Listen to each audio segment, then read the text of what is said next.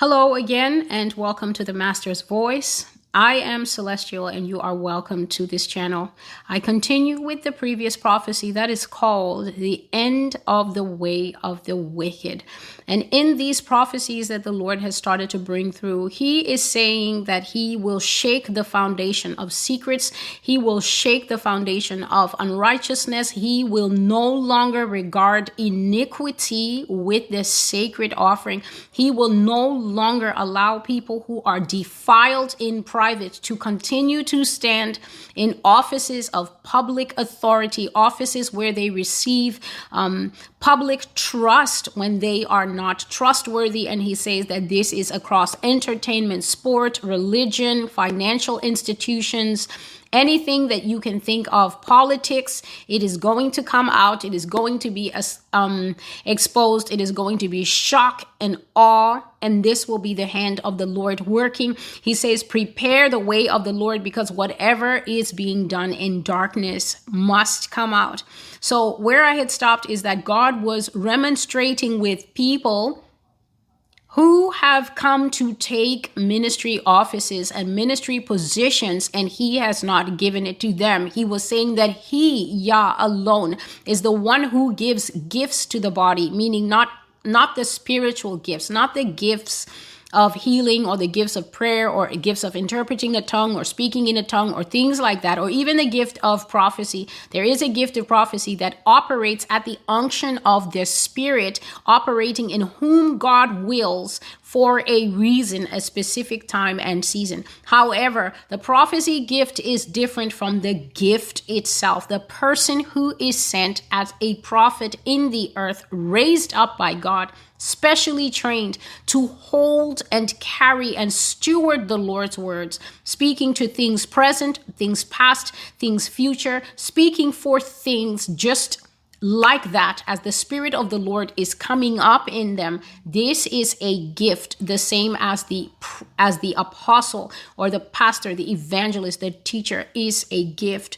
And so the Lord was saying that he has put these people in the earth. And if he has not called someone as a minister to minister as a true gift, that person cannot approach him. So that person cannot say, I too am a dreamer of dreams, and I'm just going to come and minister. You're free to share your dreams, but you have to be honest and just say, God gave me these dreams.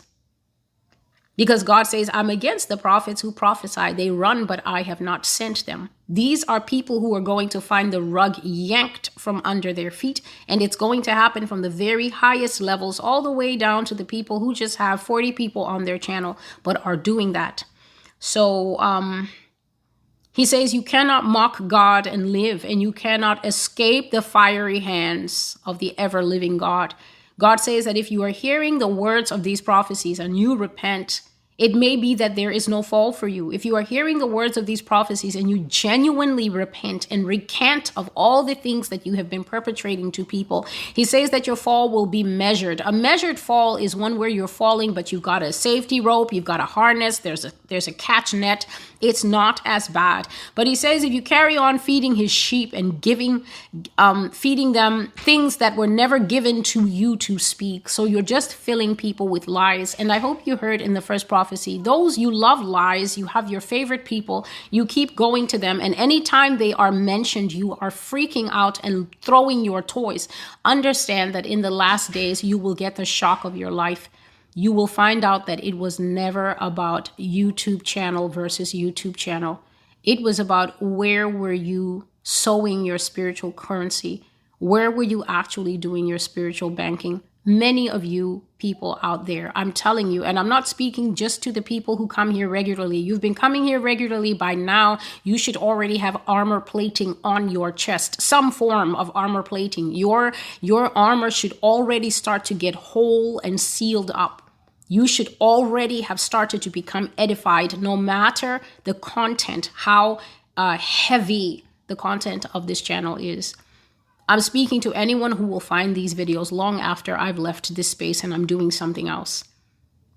The places you go to, your footprints are there. The things you have imbibed, the water that you have sipped and drunk from, it's defiled, and you have defilement in you. And it's not just a question of, okay, I've heard the word of the Lord and I'm going to stop. You need to go through not only repentance to say sorry to God that you loved going and visiting with liars and false prophets and false teachers and the sensational this and that. You will also need to go through a time of purging. If you eat down rotten food, saying sorry to God doesn't automatically cause you to regurgitate the rotten food. These lies and things that you have picked up, that angels are coming to pick you up in spaceships, that you are going to South Africa in the Exodus. So what South Africa has decided is that South Africans over there, I'm sure that they are just praying that a bunch of confused people are just going to show up on their borders and say, we're here for the second Exodus because Carrie Ann told us this is where it's happening. You're a Christian in the last days. Somebody is telling you that angels in ships are coming to get you. And somehow this lines up with theological truth and wise counsel. And you're okay with it. Yes, you're ready to do that. We're just going to land at the South African border. And then they're just going to process all of you in there to the Jim Jones Island of final destruction. Is this so? Let us continue. You cannot mock God and live. Stephen Furtick and Bethel Church, you are the kind I'm talking to. You will have a great and a public fall. The Bible speaks of a byword and a hissing. This means you will become an object of shock, scorn, and ridicule. And that is what I will make you because you have entered my holy temple and tried to burn incense when no one called you to do this. This is my judgment. It will come to you, Stephen Furtick. It will come to you, Bill Johnson, of the multiple books that say nothing. And it will come to all like you. Prepare the way of the Lord. That is what it means in the end times. Judgment is swift.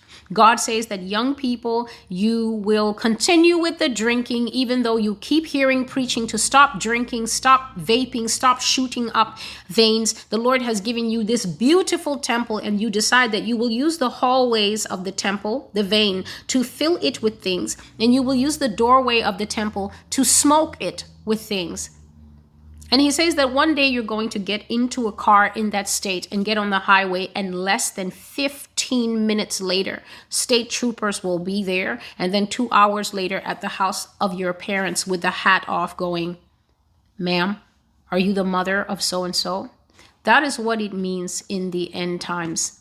Judgment falls swiftly. That is what it means in the end times. Judgment will not be stretched out and delayed anymore. Forgiveness will still be on the table. It's just that in the end times, Satan will move so fast that you won't be able to get the words out fast enough. Forgive me, Lord. Remember me when you come into your kingdom. And so you will exit this life by the doorway of the goats. And it will be a terrible pity for you and for your family as well. The Lord also says that as for the wickedness of the wicked will not fall because of his previous wickedness. If he decides to make a complete U-turn and leave the doorway of the goats and run over to the doorway of the sheep. So the Lord says, the wicked, will not fall because of his previous wickedness. So this is you with the 6 girlfriends and the 17 dating apps, and all you're doing is checking those dating apps. The way a man checks his traps for fish. Have I matched with anyone because I need to have sex with a new girl today? Okay, I'm going to try and talk to this one because she always is free. She always says yes. If you as a man will turn away from that life, consecrate yourself to the Lord, repent of this wild sexual immorality, of this lifestyle of being a man who likes men, a woman who likes woman. God says if you will turn away from these things, he's not going to pay one bit of attention to your past. So if you're out there getting the breast hormone therapy and you're a man, and you want to be called Crystal, God says that you can stop at any time, not Crystal, and you can go back to being Hank, and he will receive you. He said that he will not pay any attention to previous acts If you stop and turn from unrighteousness to righteousness, for him, it is water under the bridge. So don't worry about people who say, wait, weren't you Crystal? Don't worry about what they will say. Don't worry about what the past was like. The Lord is the one who gives you the new identity in him. His promises are written in the blood of Jesus. And he says that he will not remember any previous activity. He will receive you. But then it's so funny. This verse 12, ends by saying, righteous people, you will not live just because you were righteous. In the day that you sin, you will not be able to live just because you were previously righteous. So notice he speaks to the righteous at the beginning of the verse and at the end of the verse, and he only speaks to the wicked once, which just goes to show how long God bears with his church. But after he has spoken and warned, he will not continue on. My spirit will no longer strive, or my spirit will not always strive with men, meaning I, God, will no longer go back and forth with you arguing when I say that a bishop has raped a child, and then you want to say, not our bishop, he could never. God says it is an abomination that these pastors are defiling and turning out these young children. And you, the church, you sit there, you look at a pedophile victim, and you look at the pedophile and you decide, I'll take the pedophile for 200, Joel. I'm going to back up the pedophile. I'll take door number 2 for 500. It is a shame to you. So these leaders are attempting to represent righteousness, and you sit before them. They're not preaching holiness. They're not preaching sanctification. They're not telling the churches that there is penalty such as being righteous and stopping the righteousness and beginning to walk in the way of sin can bring a sudden, swift judgment upon you. And you gather around them. I don't know why this word. The word is lymphocytes. This is the word that is coming to me, lymphocytes. And I think a lymphocyte is a white blood cell. So you gather around them like white blood cells. And what a lymphocyte, its natural job is, when a virus enters the body, if there are doctors out there and I'm using a lymphocyte wrongly, please do not crucify me in the comments. But this is the word that is coming to me, lymphocyte. I will look it up later and see. But what I know is that white blood cells have a job. I'm going to cut this video and put it there, put it separately. God is telling me, continue in this vein, my daughter, continue in this vein. So I'm going to continue in this vein because this is something that God has been expressing to me for a very long time, showing me, Celestial, do you see how rotten the church is? Do you actually see how corrupt the church is? Do you see how much when I tell you, God tells me things, and I will listen to him and be thinking in my heart, Lord, I can't say that you're not telling the truth. It's just that I wish this, Lord, and I wish that for them, and I pray this for them. And God would always tell me, you are pouring out wine upon rocks. You don't understand that they have sin in their hearts, and that is why they rush to cover sin. For how can a naked man not want to run and cover the nakedness of another? Imagine God saying that the end times church that is supposed to be rising up to defend the cause of the lost, the broken, the weak, the widow, the orphan. And now I also have to add those in the sex industry flop houses. Now I have to add those in the underground bunkers that are dying in the midst of experiments. And now I have to add the Hispanic women who are getting punched in the eye when they steal them from Mexico and they bring them here to be forced to be sold on human trafficking websites and raped to death.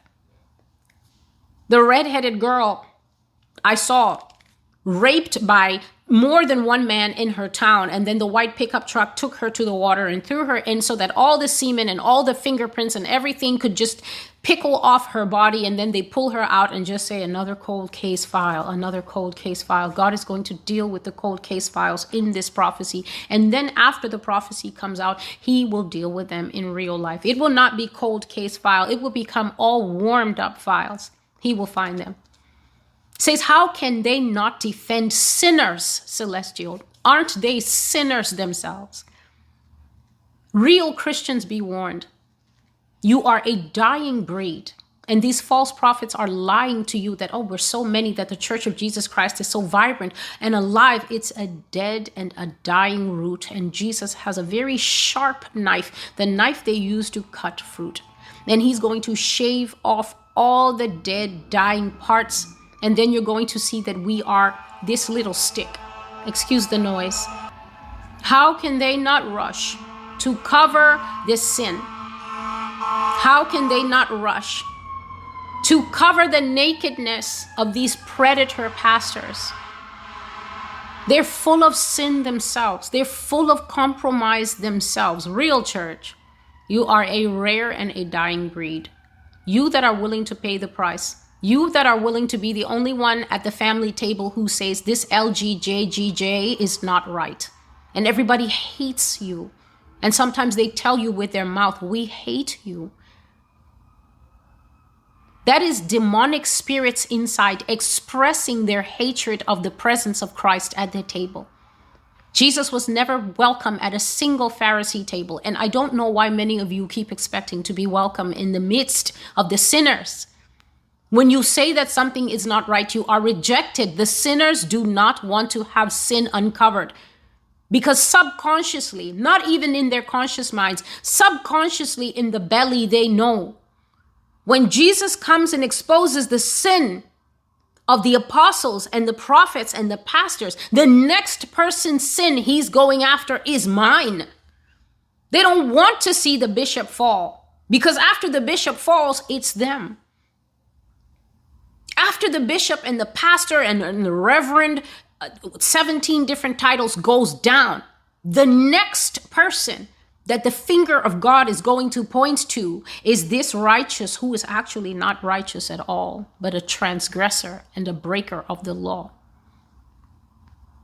They don't want the high buildings to fall because they know after high buildings fall, the demons that are controlling them and speaking out of them knows when the tall buildings fall, it's the little hut that's going to get crushed next by Jesus. So that is why we are in the situation that we are in, where the righteous will defend the sinner, uphold the sinner, beg for one more chance. We're all human, they will say. I've always said this is a curious saying. Was the gospel given to turtles? Wasn't the gospel given to humans? So if the gospel was given to humans, then why are other humans by the Spirit walking after this gospel given to humans, and then other humans by another spirit refuse to honor this gospel? We're all humans in the gospel, yes. So why do some humans constantly defend sin? This is a question that God has been asking me. Let me bring the question out. What is the sickness in the church that gathers around? I was talking about lymphocytes, whatever they may be. But I will just go with what I know, which are the white blood cells. When the white blood cells see a virus, the job of the white blood cells to quickly surround that virus and then blast it with their little blasty rays, whatever that virus will be, and get it out of the body because it is a harm to the body. And should that virus be allowed to multiply, the body will visibly sicken. And if that virus is bad enough, the body will visibly wither and then pass away. But we have a tragedy of the white blood cells. The white blood cells are now surrounding the virus and going, happy birthday to you, virus. Please grow big and strong, virus. Please multiply each day until we pass away.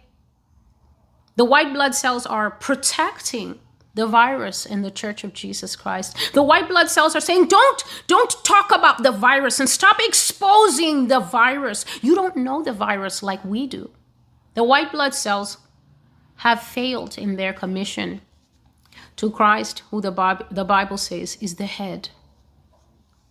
Christ is just fine. His body is so sick and passing away. And that is why church and bride are not the same. The church is this sick body, and Jesus is just going to unzip her like these suits that the actors wear so that the bride can come out of her and be separate.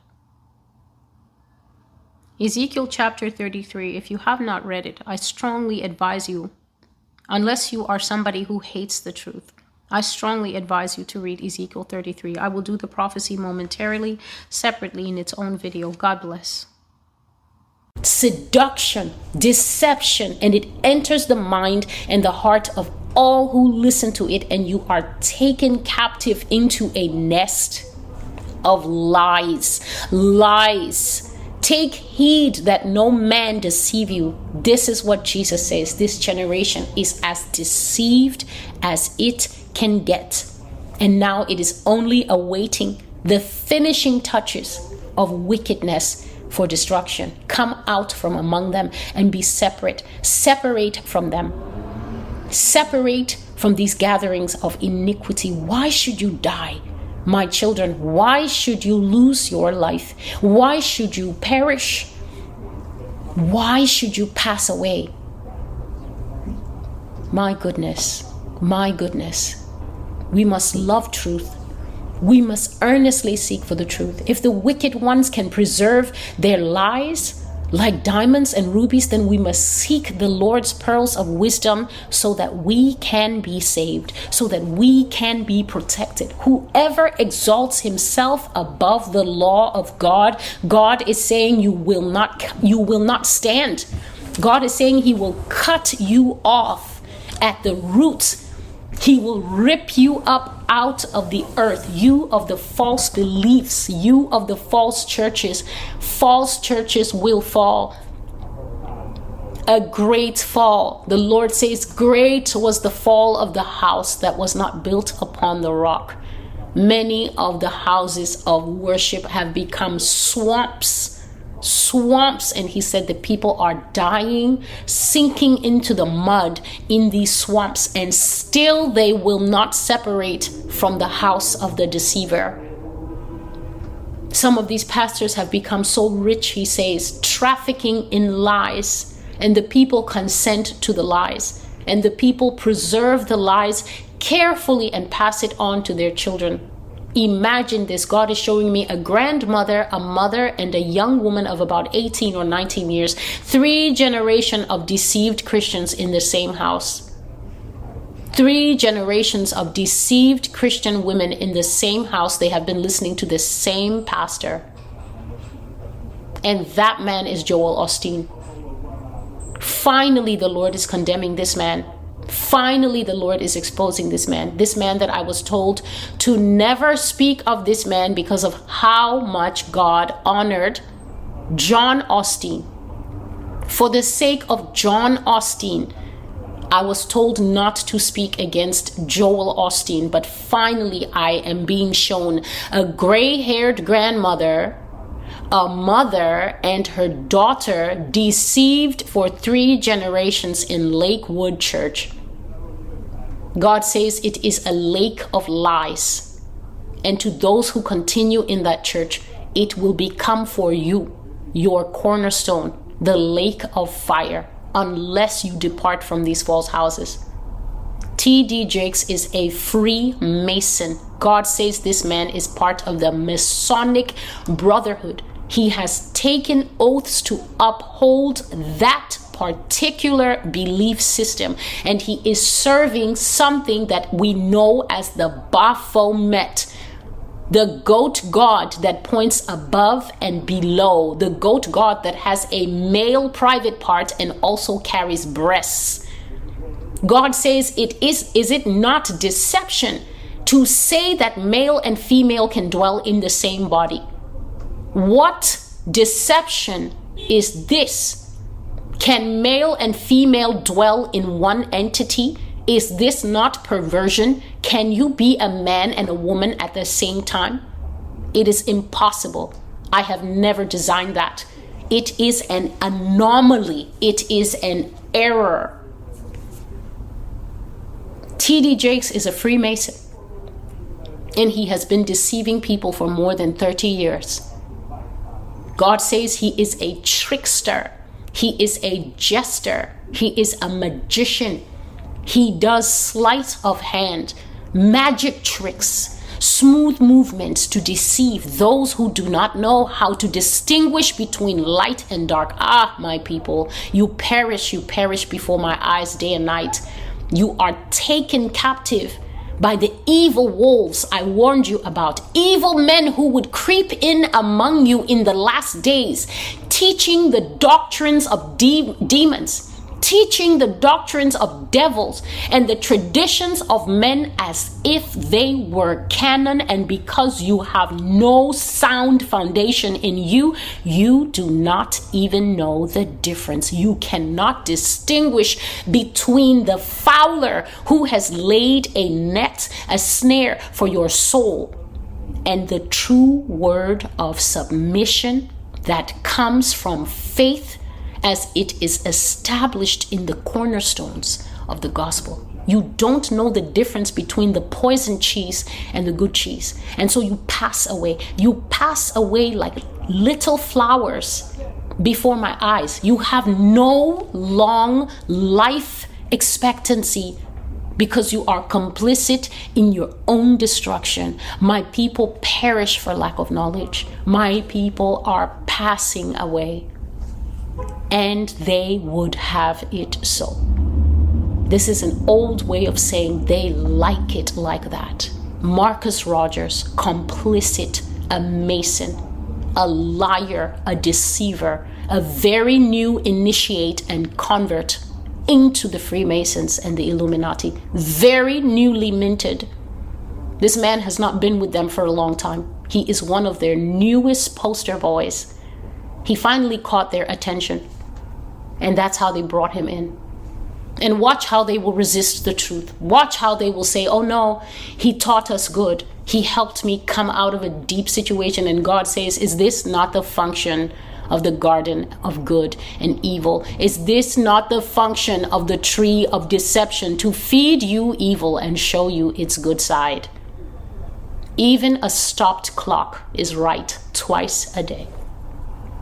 Many of these pastors are complicit in this thing called Illuminati. Many of them. Stephen Furtick is one of them. He is one of them. He is also a new initiate and convert. When they start up, these young men, it is their desire to be noticed. They want to be famous.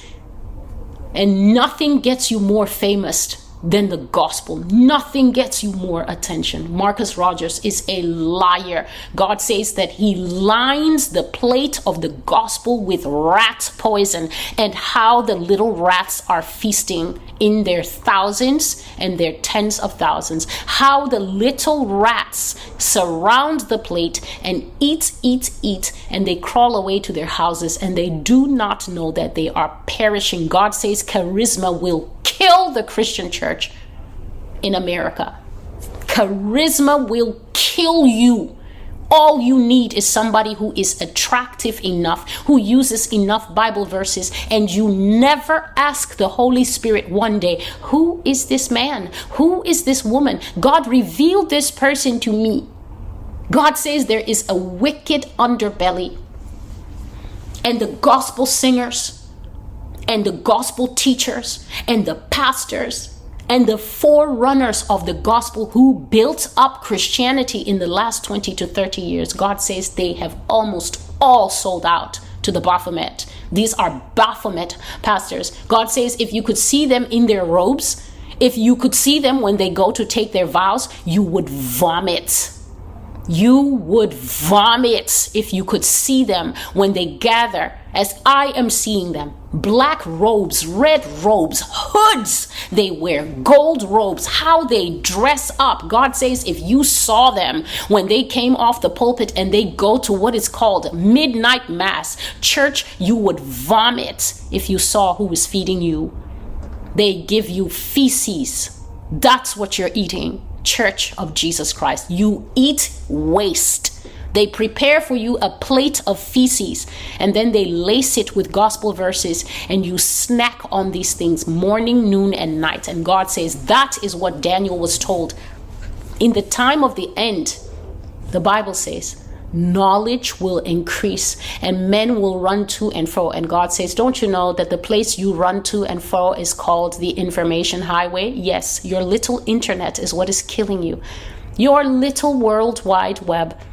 You run to and fro from one website to the other, from one video to the other, and he says you are feasting on feces and waste. You have not eaten the truth of God's word in a long time, and that is why when you taste it, you spit it out and you reject it. You say it's too harsh, you say it's not loving, because you are used to the taste of feces. You don't even know what real food tastes like. And I see a type of Christian who is making a face, no thank you, no thank you. This Christian has stuck out their hand, no thank you. That Christian does not want to participate in these things. That Christian does not like the taste of deception. That Christian is discerning, very discerning. God says high discernment saves the life of the believer. But my people, you do not even have low discernment. But I see this group of people who refuse to partake of the witch's feast. They do not sit at the table of the doctrines of demons and devils. They know they are supposed to participate in God's word alone. They love the taste of God's word. These people have iron jaws. No matter how tough the scripture, no matter how tough the message, they can take it. They chew it. And he says that they are becoming very robust in themselves. This is the iron church. And I will share with you, Selfer, the vision of the iron church that I saw when I was just a young woman. I saw that God directed me and a few other people that he had selected, and he pointed out to a church to us, and he told us, go to that church and remove the roof. And I was thinking, how are we supposed to take off a whole roof, God, off of a church building? But we were given some kind of very great agility in the spirit, and we were able to crawl up to the roof of that church without ropes. I saw that we did not have ropes. I saw that we did not have any kind of body harness. I saw that we did not have grappling hooks, but we were able to directly crawl on the walls of the building. And a few of us, just 4 or 5, we went to the top of this building and we began to lift, and God gave us such great strength. And we removed the roof of that building and we looked inside. And what we saw were many people at a church service. Many people, and they were singing the usual church songs, and all of a sudden fire began to fall on those people, and how those people were tormented by that fire. Fire fell from heaven, from God himself, upon those people gathered in that church, and the fire burnt off all their flesh. The fire burnt off all their flesh. The fire burnt off all of their laziness. The church is so lazy to even look up a Bible verse. They will ask you, can you put the Bible verse there for me? So lazy, so entitled. Fire hit them. They began to go through personal problems. They began to go through trials. They began to go through crushing fire, liquid fire burning them up. And what I saw is that after a while, all their flesh was burned away. And what was left were these powerful iron skeletons, metal skeletons. These people were refined by God through suffering. I saw all those years back then that the time would come where God would refine the church through pain. They run away from pain. Each one thinks his pain is so special, so different. He's the only person, she's the only person this has ever happened to. And the Bible says, do not think it strange when you go through various trials. That means everybody has pain, and many people have gone through the exact thing that you went through.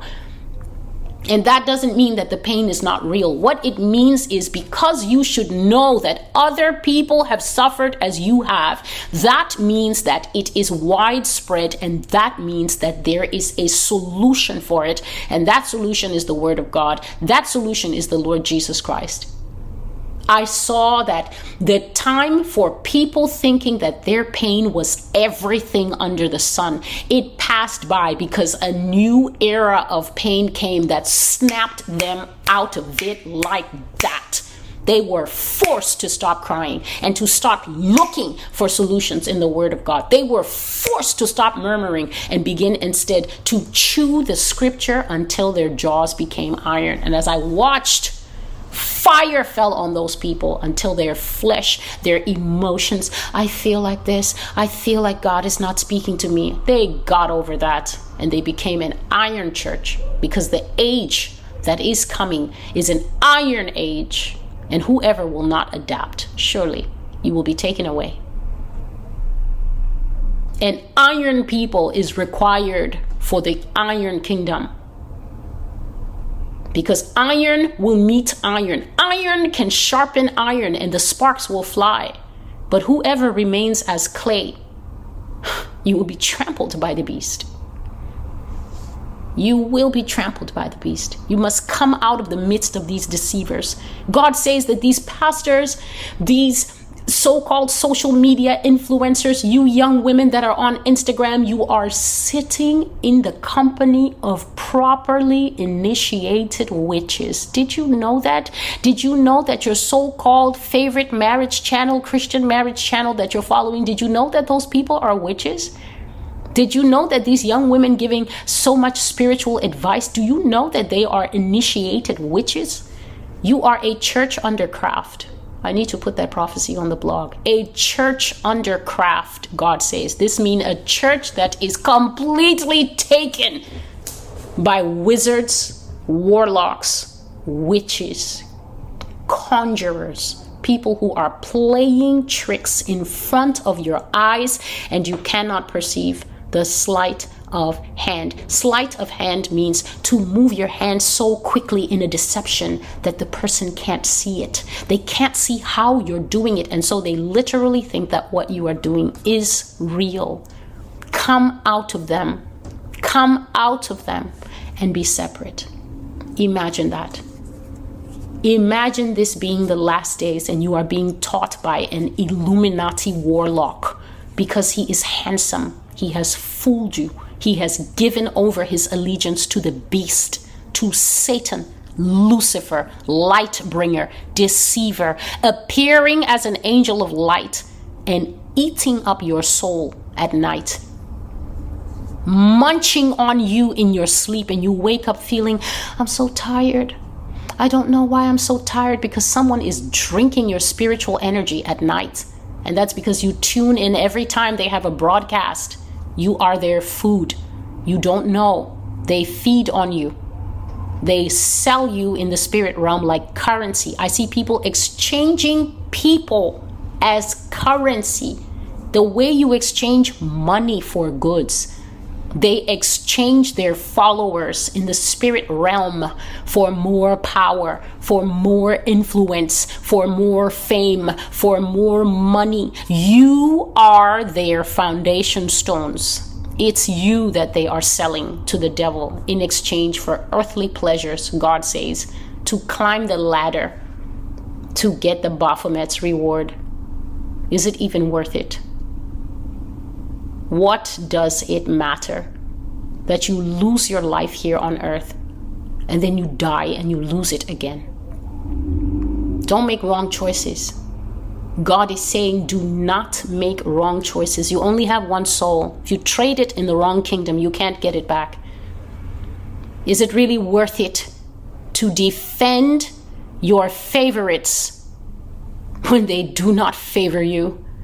Do you really think that the sum of your life is to defend your favorite pastor, your favorite gospel singer who has signed about 20 deals with a demon so that she can sell records, so that she can become more famous? She wants to win Dove Awards. God is saying, And she paid for those awards with you. With you. And you want to defend her. It's not true. Where's the proof? Won't you die? Won't you die when she gets ready to make bigger and bigger sacrifices? Won't you pass away because you don't have the wisdom to separate from evil when you hear the word of truth coming from an unpolluted source? You want to question and argue and point holes in the argument until suddenly, God says judgment will hit this earth so suddenly that people will be taken aback. God says people are going to be surprised by the things he will do. I will rock this earth to the foundation stones, and many will be taken away suddenly. It is possible to lose your life suddenly. I hear the Spirit of the Lord saying, suddenly, like that. You can go from living to not living. Like that. Like that. No chance to repent. No chance to cry out. Have mercy on me, O Lord. God says that people do not even have the wisdom of the thief on the cross. God says a man knows when he's dying. He knows when the seconds of his life are nearly up, and that man chose to use his precious remaining minutes to repent, to admit that the choices he made in his life were wrong, to admit that he had no discernment unless he would have gone a different way. And he turned to the Lord and he said, please, sir, remember me. Remember me when you come into your kingdom. God says this generation will not even be given the opportunity. In many cases, you will be taken out like, you won't even be able to open your mouth to start the sentence to say, God, please, like the thief on the cross. That's how urgent the time frame is now. The blades of death are whipping in the earth. And still, men will not separate from these killing fields. They continue to defend their murderers until they die for real. This is too much for me. This kind of stubbornness, this is too much for me.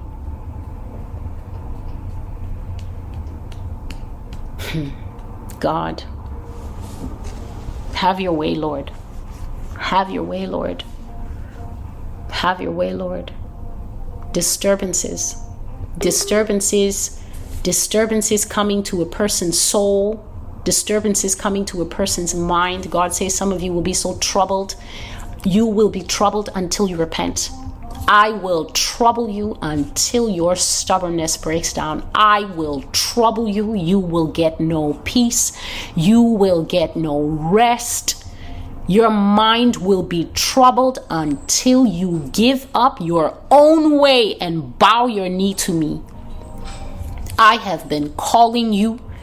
I have been calling you. I have been warning you. I have been telling you to stop sleeping around. I have been telling you to stop using substances. I have been telling you that porn will destroy you. It will trigger lusts in you that you cannot control until you put your hand on someone you should not have touched, and you will pay the penalty that men receive for rape. You will pay the penalty that men receive for pedophilia. The porn will trigger appetites in you that are demon controlled, and those demons are stronger than you. They will push you until you commit crimes that carry 30 to 40-year sentences, and you will spend the rest of your life in man's jail because you would not listen to God's voice when he was calling you to come away from the fences. This is the judgment of God. Whosoever will not hear, you will receive the penalty of error in the body.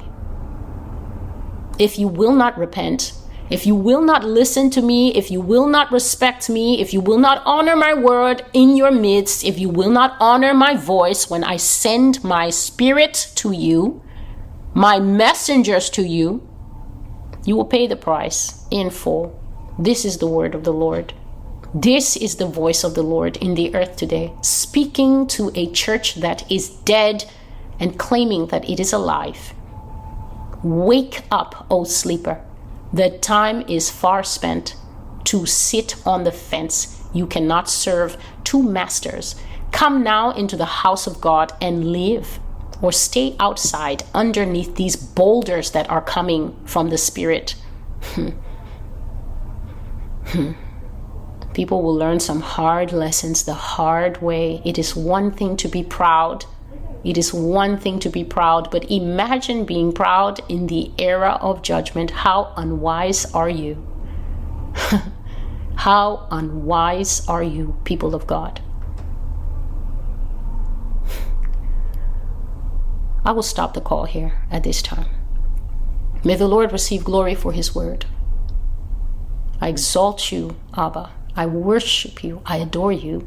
You are God alone. No competition. You have no competition. There is no one with you. God alone forever. In Jesus' name we have prayed. Amen. You're constantly teaching people who despise me and despise my word. And this is what I said in the beginning of the video, that God says he will take away his word because people actually hate the true word of prophecy. They hate the true word of evangelism. They hate the true teachings of biblical principles by good pastors who are challenging them to come out of the pig trough, clean themselves, and begin to eat at the table with a knife and fork as the Lord wants. So he says, don't listen to them because they're teaching you worthlessness and they're promising you false things. And they're actually making you more stubborn in your mind and your heart by telling you that nothing bad will happen to you if you continue following after the way they're showing you. And so very early this morning, definitely pre-dawn, God started to speak to me about certain people. And in some cases, he just gave a single sentence. I had to then go and do a little bit of work before, a little bit of research before I could understand what God was saying and why he was saying this. God wants us to mark the false ones among us and to depart from them. Should you hear these people's names and you decide you don't want to depart, that's your choice. But God says that deception is nearly impossible to diagnose in some cases. So, deception cannot occur between two things that look opposite. You cannot be deceived by the color of my prayer shawl and the color of my shirt. Even a child knows the difference. Deception only takes place where two things are not easy to tell apart. Deception occurs when two things look and sound so alike that you cannot discern between them without spiritual help. False will mix with the truth, just like yeast mixes with bread and puffs up the bread. As yeast makes dough rise, it weakens the bread and puffs it up. Yeast is leaven, and spiritual leaven will kill the true faith of Jesus Christ in a person. So if you're somebody who loves leaven, then you're going to rise. You're constantly going to be this happy Christian who, when others are telling you that judgments are coming, you're going to say things like, God will never do that. You're going to say, God will make a way. You will say, not my Jesus. And that's because you're flying high on these mountain heights of glory and false joy and expectation that any minute God is going to come and pull you out of the world and take you to a place of wonderful promise. But it is because these false workers, prophets, pastors, and teachers have flooded the church of Jesus Christ and started to teach people how to follow after the gospel of another Jesus. And Apostle Paul said, he warned about this, and he said, if anyone comes to preach to you another Jesus, other than the Jesus we have taught. So the Jesus of Paul is the Jesus that requires us to endure until the end. The Jesus of Paul is the one who motivated Paul to say that we who are alive and remain, pointing to a time period where some people are not going to be alive and remaining, and others are still going to be favored by God or chosen by God to hold on. That's Paul's Jesus.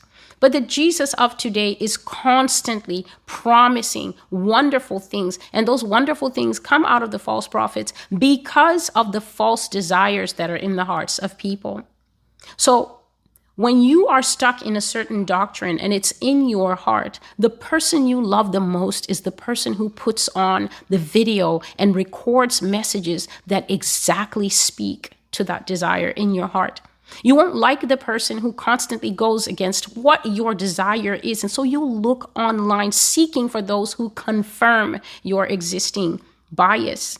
But the Lord says that these people are enticed and led astray by their own desires because they have no love of the truth.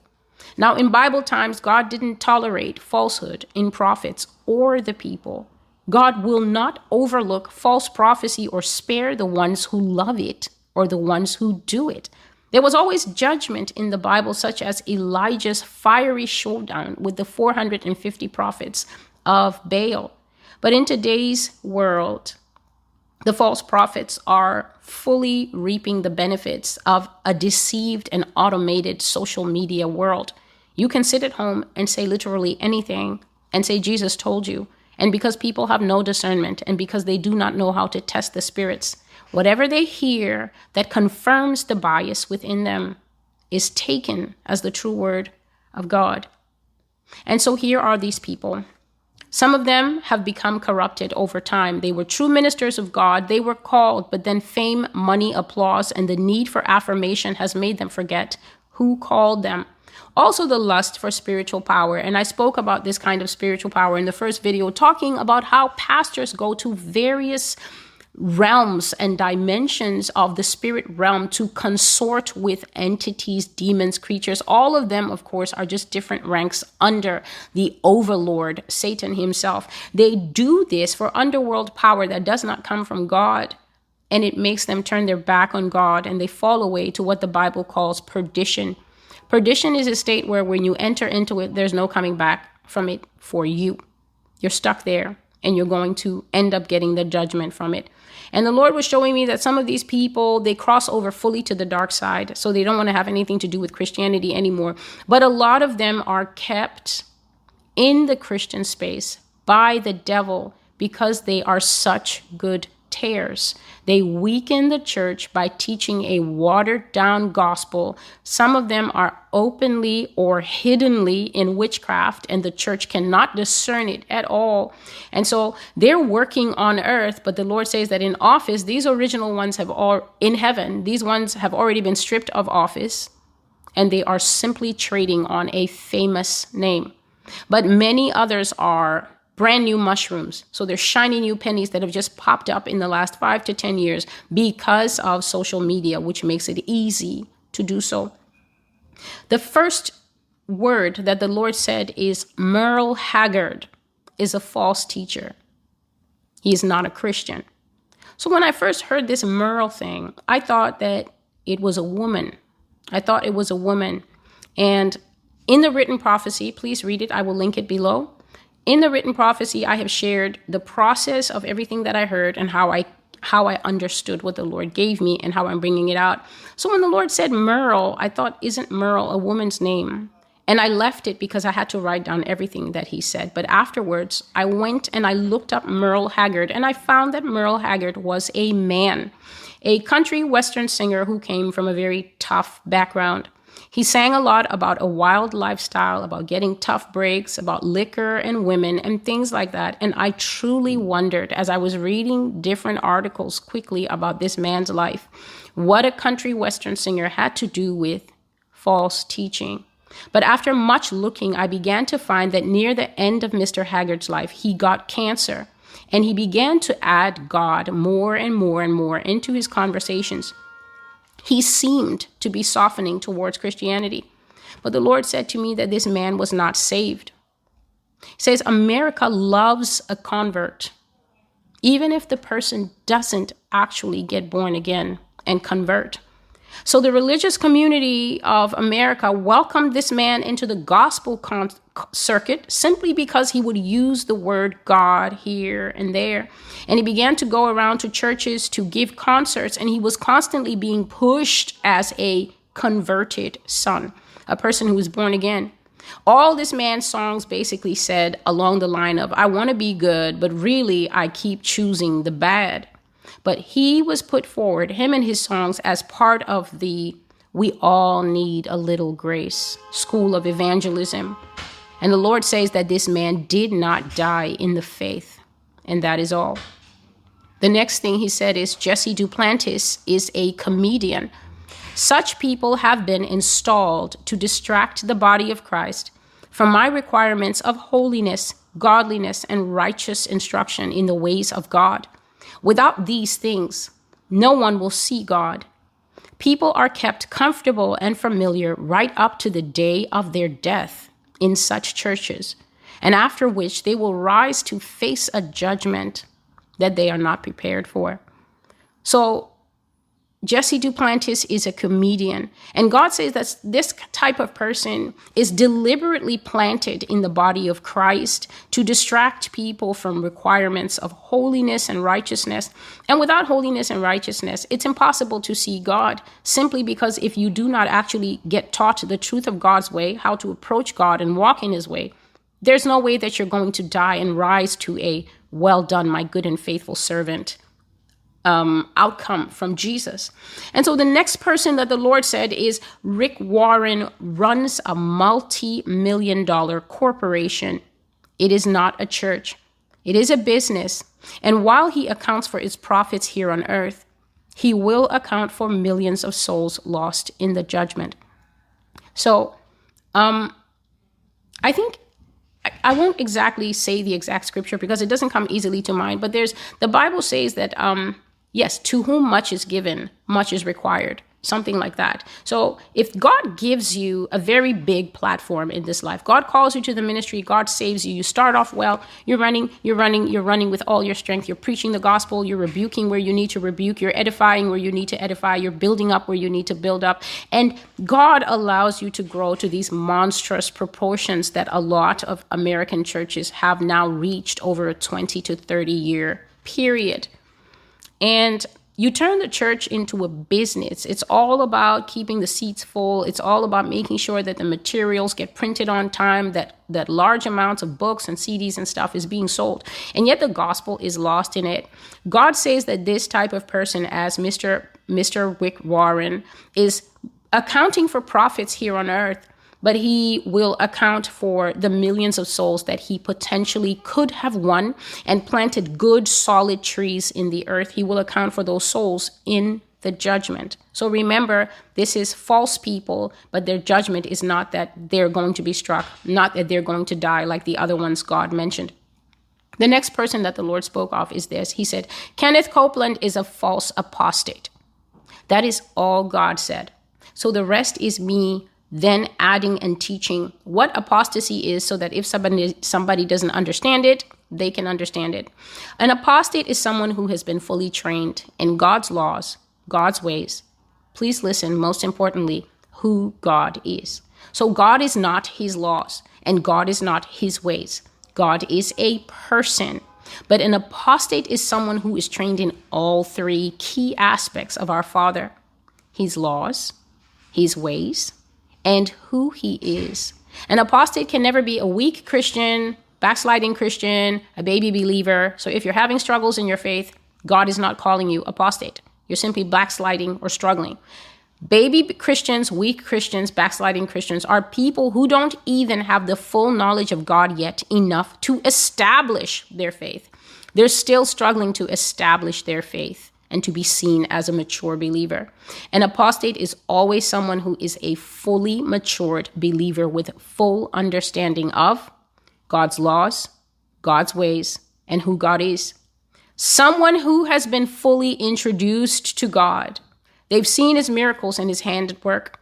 They've sat directly hearing from the Lord who he is and what he's about. Then they turn around at some point and they begin to deny God in their actions, their words, and their lifestyle.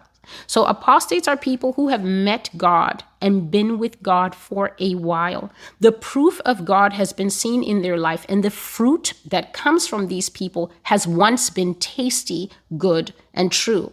But then they begin to pursue words, actions, lifestyle that deny God. Some of them even go so far as to say, there is no God. But others stay in their sheepskin because it gives them an opportunity to sharpen their teeth on the sheep. The Bible says that it is impossible to bring such people back from this fallen state. They will stay that way until they die and until they get judged. For it is impossible for those who were once enlightened and who have tasted the heavenly gift and become partakers of the Holy Spirit. They have tasted that good word of God and the powers of the age to come. If they fall away, to renew them again to repentance, since they crucify again for themselves the Son of God, and they put him to an open shame. In other words, it's impossible for somebody who personally knew God. God enlightened you. He revealed himself to you. God opened up his chest. I'm sure many of you have heard me say that God can be vulnerable to us and open up his chest and show us what is really going on in his heart, in his mind, the things that he takes seriously. God does this with a person, and then what the person does is turn around and deny God by how they live.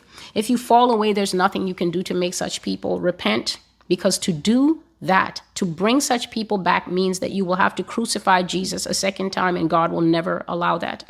The next name is this. Tony Evans is a Brotherhood member, a false pastor representing another gospel skillfully woven into the real one. It is impossible to detect even if you know what to look for he has been teaching the gospel too long to make mistakes. His children are not part of what he does. He crossed over alone. He is with the Masons. He wears and the sentence stopped there, and I saw a strange cross. It is a cross that looks like this. It has curvy sides, and I found the closest thing, I hope it will be visible, the closest thing that I could find was that. But the image that I saw was a metal pendant that he either has or wears as a symbol of his affiliation. Masons means Freemasons. The Lord says that this man is of the same order as T.D. Jakes. I have seen some of this man's messages. I have read some of his books, and his name has never been shown to me by the Lord until this day that he is false. Therefore, understand that there is a level of falsehood that is not rooted in how this person teaches the word of God. You will not hear them stumbling in how they present the gospel message. The Lord is concerned, and the Lord reveals these things because the roots of the teacher, pastor, preacher, prophet, apostle themselves is corrupted. So sometimes with God, his concern is not that there is fault with the material on the plate.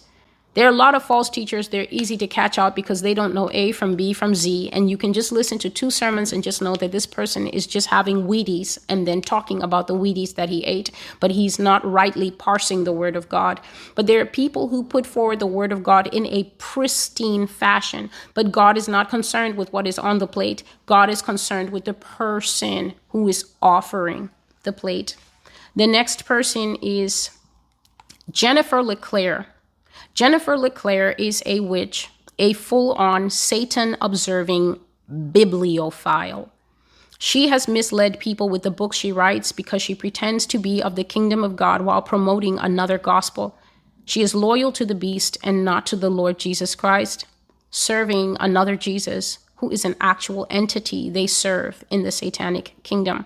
This other Jesus is either brown-haired or blonde-haired and is a physical entity that exists in the satanic kingdom. Please understand that to those of you who don't take your Bible seriously, you don't really read it, you don't really spend time with it, people in the satanic kingdom take the Bible so seriously because there's a ton of stuff that they can use from the Bible to raise up effigies in their kingdom that will have power. When Apostle Paul is talking about don't follow after another Jesus, trust and believe that there is an actual physical entity in the kingdom of the devil called another Jesus, a demonic entity and personage. A bibliophile, the word confused me when the Lord said it because I am one of those. It's a person who loves books, words, and the use of language. But God explained that by the love of books, words, and the use of phrases, which this woman is very good at, she has deceived the church. I've never read a book from this woman or heard a sermon or message, but I know that she is a prolific writer. From checking up this morning, she is a prolific writer and has quite a few books on how to be a prophet, how to activate your prophecy, how to open your prophecy eye, who is a prophet, and things like that. Always remember that there are levels of deception. It is not always about what is being written in the books, but it is about who is writing the books. She is not a prophet ordained or called by Jesus Christ. Witchcraft is a means of spiritual power whereby, by manipulating in the dark world, so this is works and deeds done in the dark world, people's minds can be controlled and be led to believe in whatever the one doing the witchcraft wants them to believe. Witchcraft is one of the most prevalent weapons being used by Satan inside the very walls of churches around the world today. Witchcraft, false teaching, and demonic music, the unholy trinity that is causing the church to stumble and fall down in the last days. The next thing the Lord said is that California churches are largely corrupted. They promote what the Bible calls doctrines of demons instead of the true teachings of the Lord Jesus Christ. Lord says, repent, California, you as a whole, the whole state, or I will come and take your crown from you. Floods, earthquakes, and civil war in the streets will come to you because you abandoned the Lord your God and you continue to do wickedness. The next thing is this. Bill Johnson is a false prophet and has corrupted the entire body that serves with him. All of them are purveyors of truth mixed with lies. First word that you should note is that a purveyor is someone who's selling something. To purvey means to be a shopkeeper, a shop owner, and you have goods for sale. So God says that they're selling the truth mixed with lies. Bill Johnson is the founder and leader of the world-famous Bethel Church in Redding, California. I have never heard a Bill Johnson message or read any of his books, but I am aware that there are plenty of them, especially on prophecy. This church also has a Bible school, bringing up tons of young people who eat up every word that is said there and share it with other young people. It also has a lot of grown people sitting there and believing a lot of stuff that they should not. The root of it is corruption that destroys everything it touches. Think of the defiled plate. It's either the food is defiled itself or the server is defiled. The prophecy for today is called The End of the Way of the Wicked, September 1st, 2022. So I'm trying to get through, I still have prophecies all the way from June, July, August, but I am just going through the ones that are most important. And this one is called The End of the Way of the Wicked. And I received this word in the middle of one of our prayer calls. This was the first one of September month.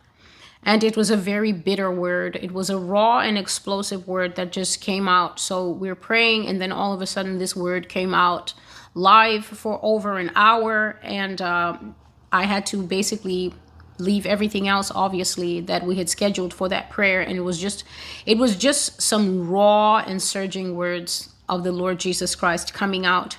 And so God was saying in a very heavy way that there's going to be no more delay when it comes to sin. You sin, there's going to be a ricochet, a boomerang, like a rubber band snapping back in your face. You pull a rubber band and it snaps, it's coming right back at you. And he says that it will be repayment and judgment for sin coming at a super, super fast rate. And so here is the word of the Lord. This is basically what came out. He was just speaking it forth and recorded it and wrote it down from the recording. The time is far spent for sitting on the fence. It is past the hour where people can go back and forth between a life of sin and a life of holiness. Holiness will no longer be mixed with sinfulness anymore. There is coming a sharp separation. I repeat, a sharp separation. And this is the nature of the separation. It will no longer just be the goats on the left, the sheep on the right. He said, no. There's more to it. Now the sheep are going to get their reward and the goats are going to get their judgment. Now, the penalty that goats will face is eternal separation from the Lord God, death, and entry into the fiery judgment of the Lord, and darkness. No longer will the penalty for wickedness, error, unbelief, and all manner of sin be held back. It will be performed quickly nowadays, sometimes almost instantly. There will be no more delays anymore. So if I can just give you some examples, you tell a lie on someone, that lie is going to be exposed in a minimum of time, and you will be fired for it. It's no longer going to be one of these cases of, well, Janine, you shouldn't have done this, and it's you try to defame your coworker. It will be immediate termination at the job. You've decided that your husband is not exciting anymore. You're going to have an affair. That man you're having an affair with, he's going to be recorded, because you will not know that his wife has been suspecting him for some time of being a serial cheater.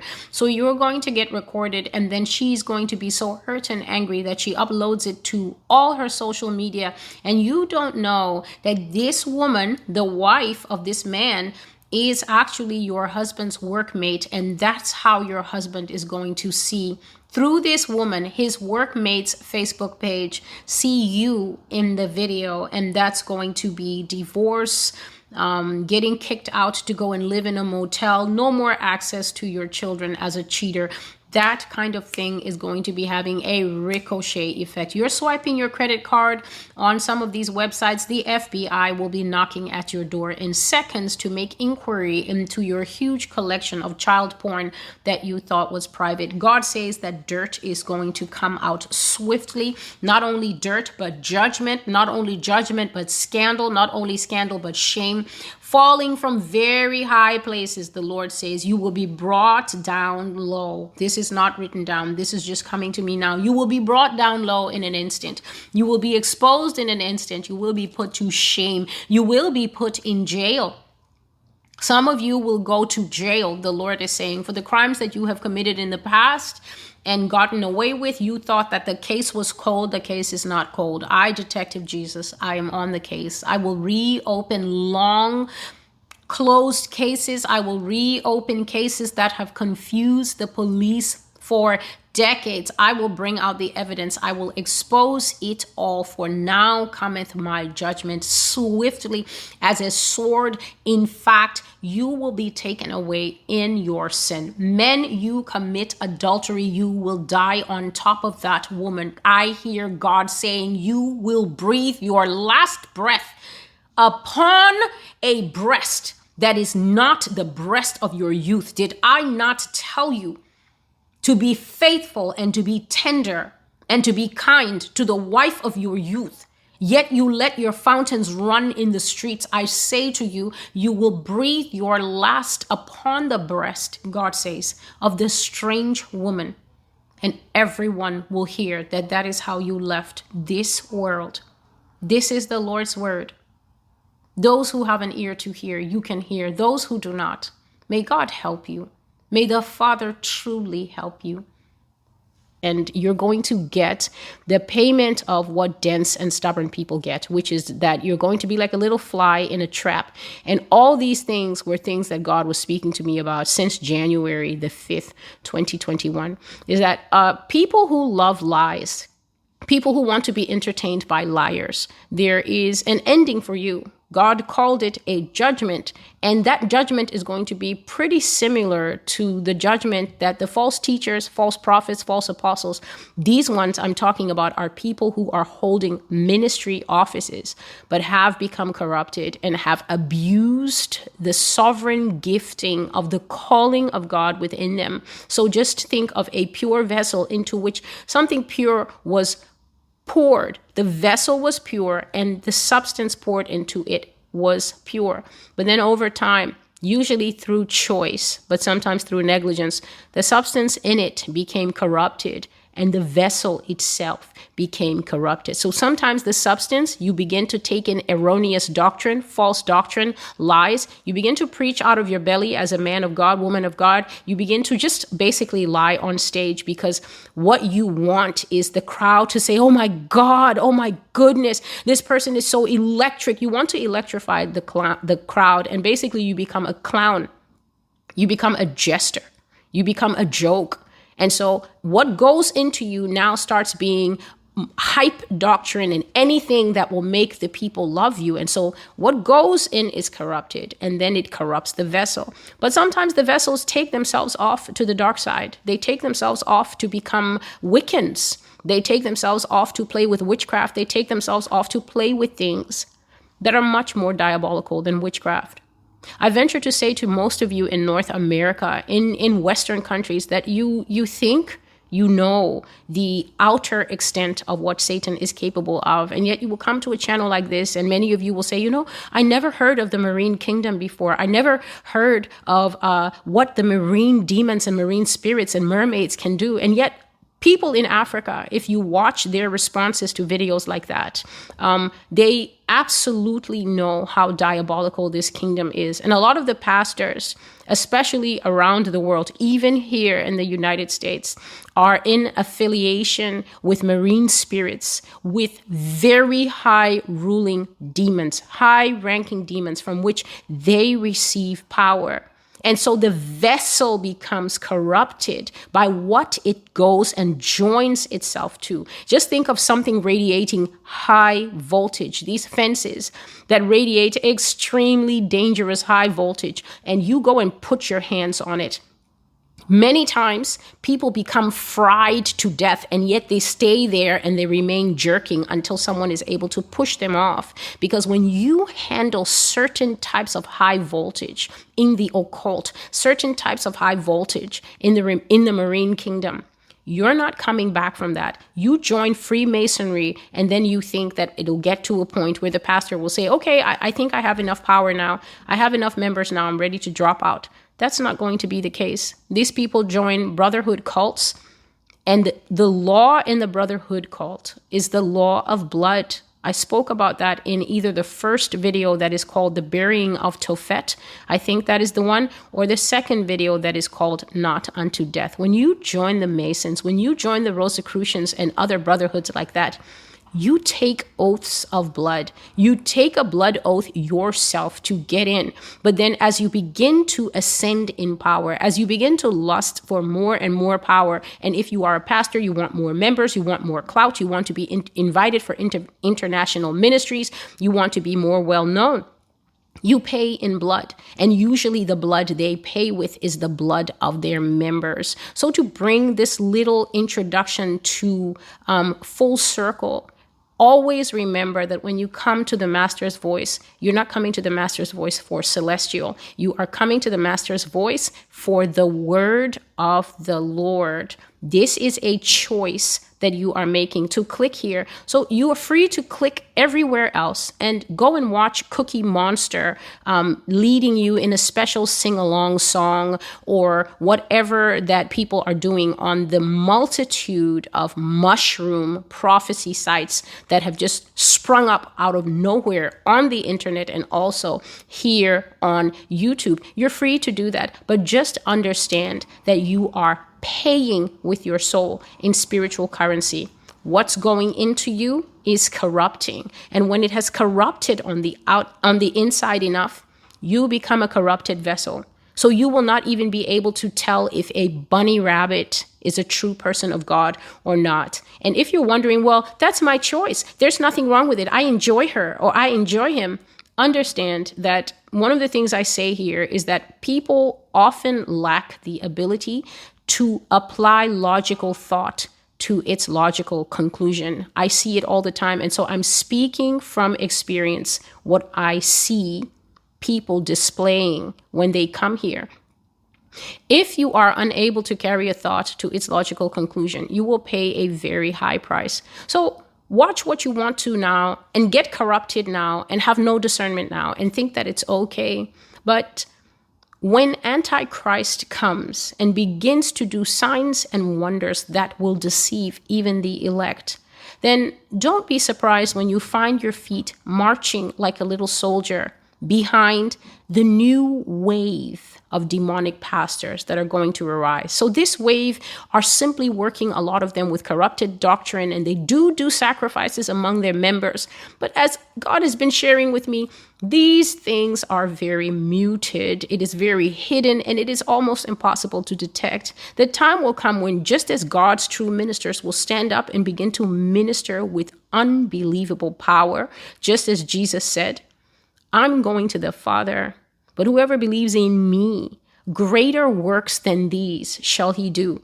If you think that Satan is going to sit and say, oh, look at the true prophets and the true pastors and the true apostles doing the greater works, I have nothing to counter that with. Demonic pastors and demonic prophets are going to move with such unbelievable signs, and their signs are going to be much more like a peacock. So those who like signs and excitement, that is going to be the ideal time for you to become connected with those people. Why? Because you invested the time when you should have been disconnecting from the foul water sources by defending them and standing up for them and saying, no, they're a true man of God and you're not the only one. And whatever you're doing now, understand that you are building it up for your future self. So those who are collecting true oil are building it up for their future self. When we will be in a time of spiritual darkness, they will begin to burn that pure oil that they have, and they will begin to see the presence of God with them. But to the ones who like to eat in the pig trough and say, we enjoy this pig slop, and you should stop talking about our favorite slop master. When the time of spiritual hunger and famine comes, Satan is going to be serving international level pig slop, and such people will line up and eat it, except that in those days, the cost will be death. Welcome to the Master's Voice. To be able to check up on the Master's Voice blog, that's what I'm called there, the Master's Voice blog, just to see if there are new uploads. And without further ado, I go into a prophecy that the Lord, the first thing that he said to me this morning when I opened my eyes is, get up and run. Get up and run. Make the video today about the church. So today it is not about any type of political machinations, nothing about the hardships that are coming to the United States, the hardships that are coming to the world at large. This prophecy, which is 4 parts that I'm going to condense into one, is about the hardships that are coming to the church. God said that the church is bloated and that the church is fat, that the church is very entitled, and that the church is highly deceived. And therefore, he is going to do the work of cutting down the church. So when a man has a field and he's plowing it and he's tending it, now and then you have to go through and you have to take out the weeds. If you are a good farmer, you're definitely going to be watching over your crop. You're going to have whatever you need, pesticides, to make sure that you get a good crop. And God basically says he's going to fix the church before Satan can get to the church. And I think that that's something that every parent at least can understand. Because what happens is, if you don't discipline your children at home, if you don't teach them right from wrong at home, what's going to happen is that they're going to learn very painful lessons at the hands of strangers on a day when you're not there. You can't drive the bully off. You can't do anything about it. And that is what God is saying here, that he's going to retrain this church, purge this church, whip this church into shape before the devil can get to her. So that is definitely not going to be an easy exercise.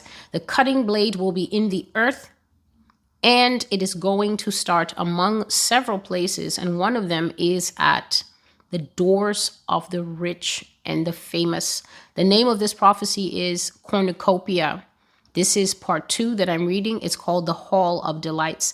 And I received these visions over 2 days. So I started seeing visions on, I think it was June 18. It was June 18, 2019. And I was seeing certain things. And one of the things I was seeing was God telling me his purpose of having the fivefold ministry in the church, contrary to what a lot of people believe. And they think that the only ministry that is existing today is, I think, the teacher, the evangelist and the pastor, but there's also the apostle and the prophet that are still alive today. Jesus wouldn't have a hand and then just chop off what he said at the foundational two fingers, basically your first finger and your thumb. And that is the apostles and the prophets, because the Bible says that the whole ministry of the church is founded upon the doctrine that comes forth from apostolic men and women and also from prophets. And so,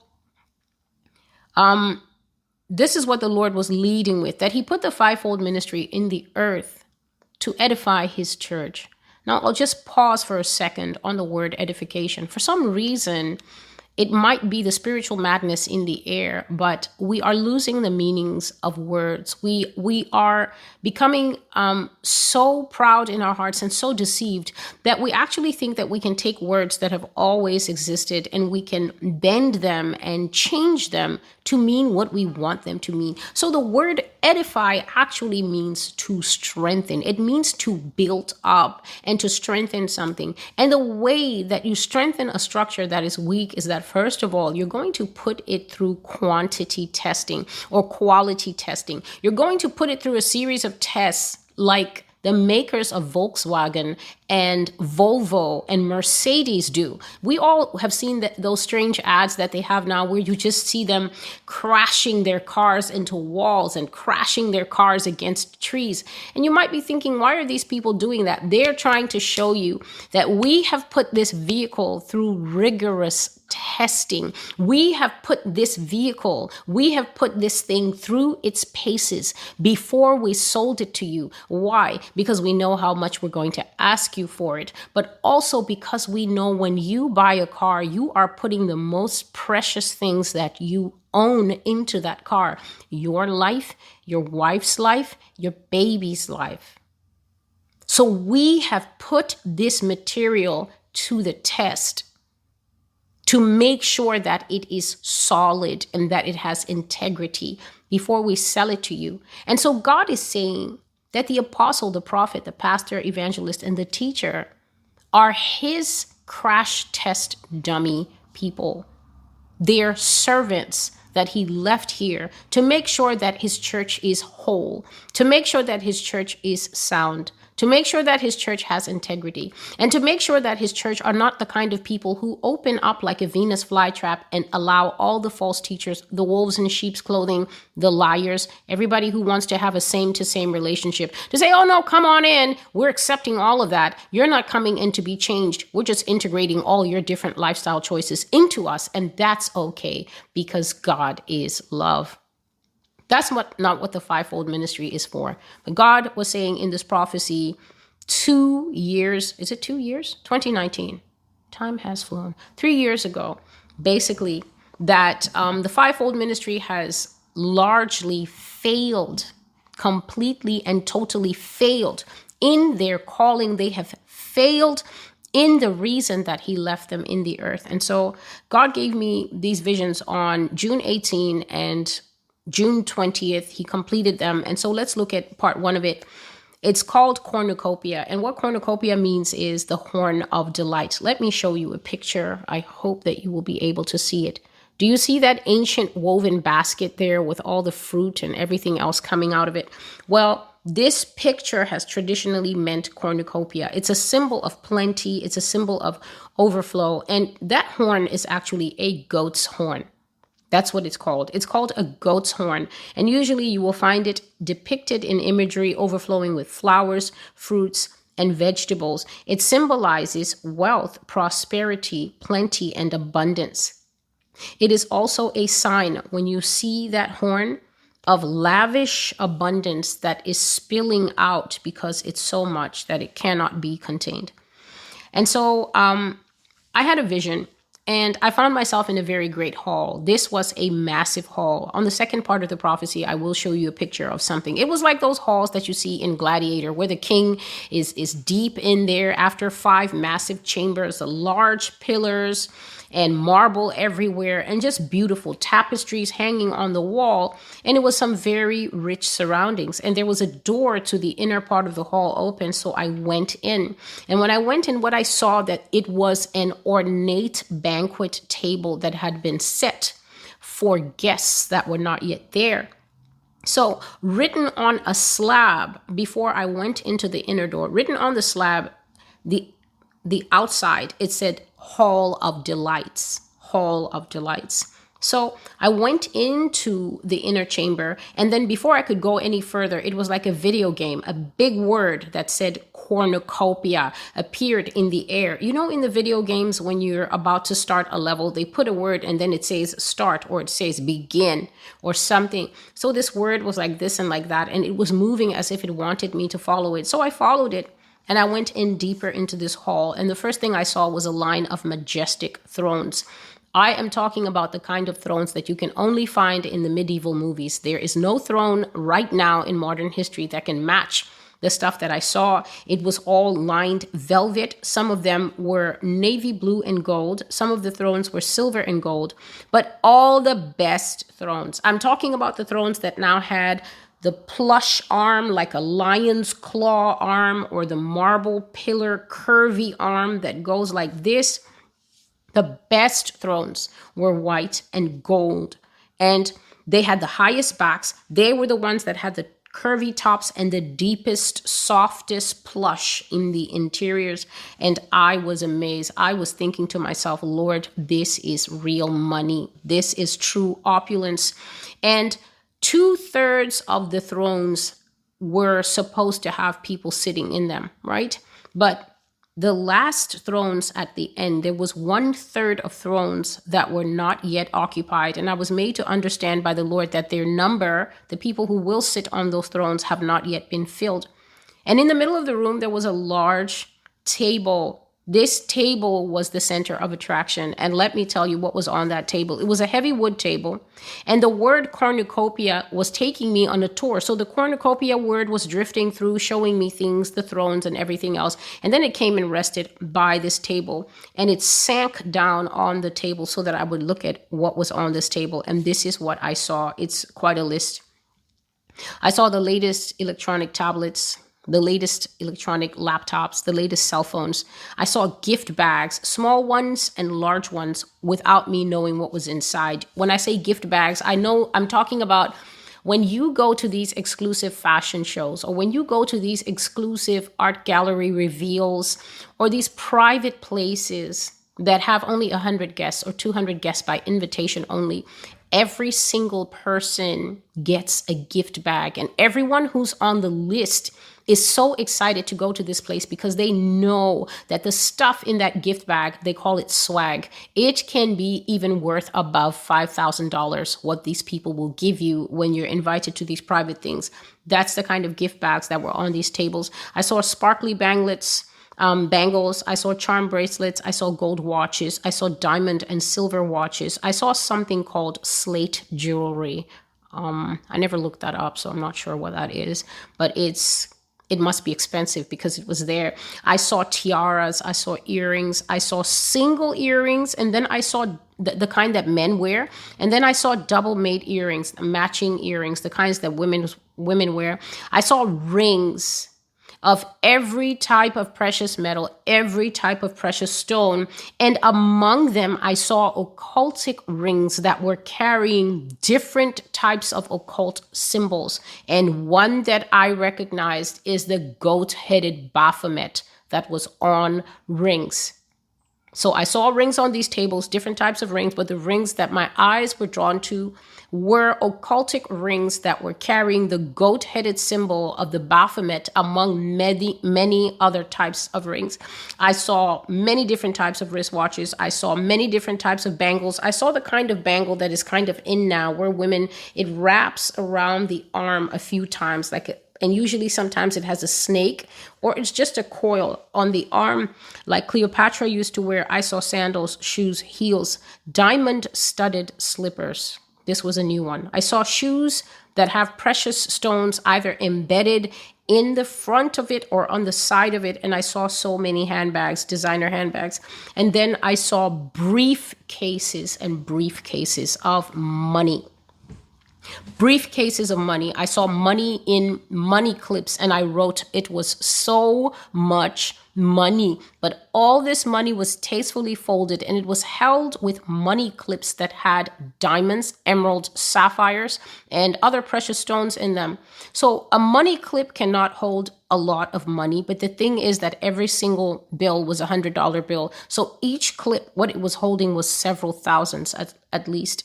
I saw what I call the tweet tweet, the keyless car keys that beep to open exclusive luxury vehicles. And these keys, there was a bowl sitting on the table, and these keys were pouring out of the air into this bowl. From what I could see, the only thing that was constantly replenishing itself on this table, as in it was living, it was active, it was constantly filling up, in this bowl were car keys: Maserati, Lamborghini, Jeep, Chrysler, Ford, Tesla. I'm sure there are even richer cars like that, Benzes, every conceivable brand of luxury vehicle, including some that I couldn't recognize the symbol on the car key because I don't know cars like that. And they were just pouring and pouring and pouring, and they were symbolizing the fact that these luxury vehicles were being given and gifted to whoever had access to this room, the invited guests, the people who would enter the room, and the people who were sitting on, who would be seated on the 2/3 of the thrones that were supposed to have guests in them. And I saw food, fruit, exotic fruit, vegetables, drinks, candied treats, you know, the kind of thing that you pop into the mouth when it's you and that special person. I saw games, including, you know, these kind of things, Sony PlayStations and stuff like that. I saw stuffed toys. I saw perfume. I saw cologne. I saw underwear. I saw dowries, as in the payments that you make for marriage. I saw marriage certificates. I saw bank books. I saw bank cards. I saw credit cards, the kind of credit cards that are exclusive. Some of these credit cards are so exclusive that you have to be invited to apply. You can't just take your little plebeian self up in there and say, I need this 300. They'll just be like, I'm sorry, we didn't send you that key-coded encrypted email. And I saw property deeds, because God was saying, even when I was reading over this prophecy to bring it forth, God was saying that you have, Celestial, you have no idea how much land changes hands among the rich and the famous of the church. So property title deeds that grant ownership to everything that you can think of on earth: gold, silver, oil, company shares, diamonds, land, cattle, hens. The Lord mentioned hens, as in perhaps chicken farms, farm animals, stores. This is business corporations and entities, clothing brands, money, many other things. And lastly, the word ore. I saw the word ore, but how it was represented on the table was there was a small hill of dirt, right? A small hill of reddish dirt, and the word ore was written on the dirt.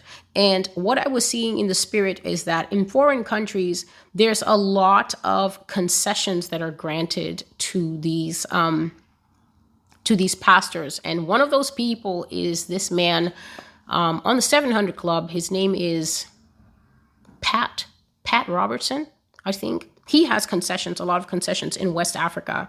So that's what I found out when I was doing research after this, just checking all the things that God had shown me. And God says that this type of concession being given out to foreigners here, it takes place with and without government knowledge and consent. So sometimes pastors here are brokering deals for dirty diamonds, oil shares, and they're doing stuff, God says, through third-party buyers in those countries who act as faces or fronts to represent these people. Please excuse the noise. So third parties represent religious elite and then go into other countries. This is happening everywhere, I'm sure, because religious elite don't only exist in America. They're everywhere. There are tons of them in South America and in Africa. But what they do is that they get faces or fronts from those local countries to to represent them so that the hidden interest, let's say the Australian interest or the American interest, is not what the government sees.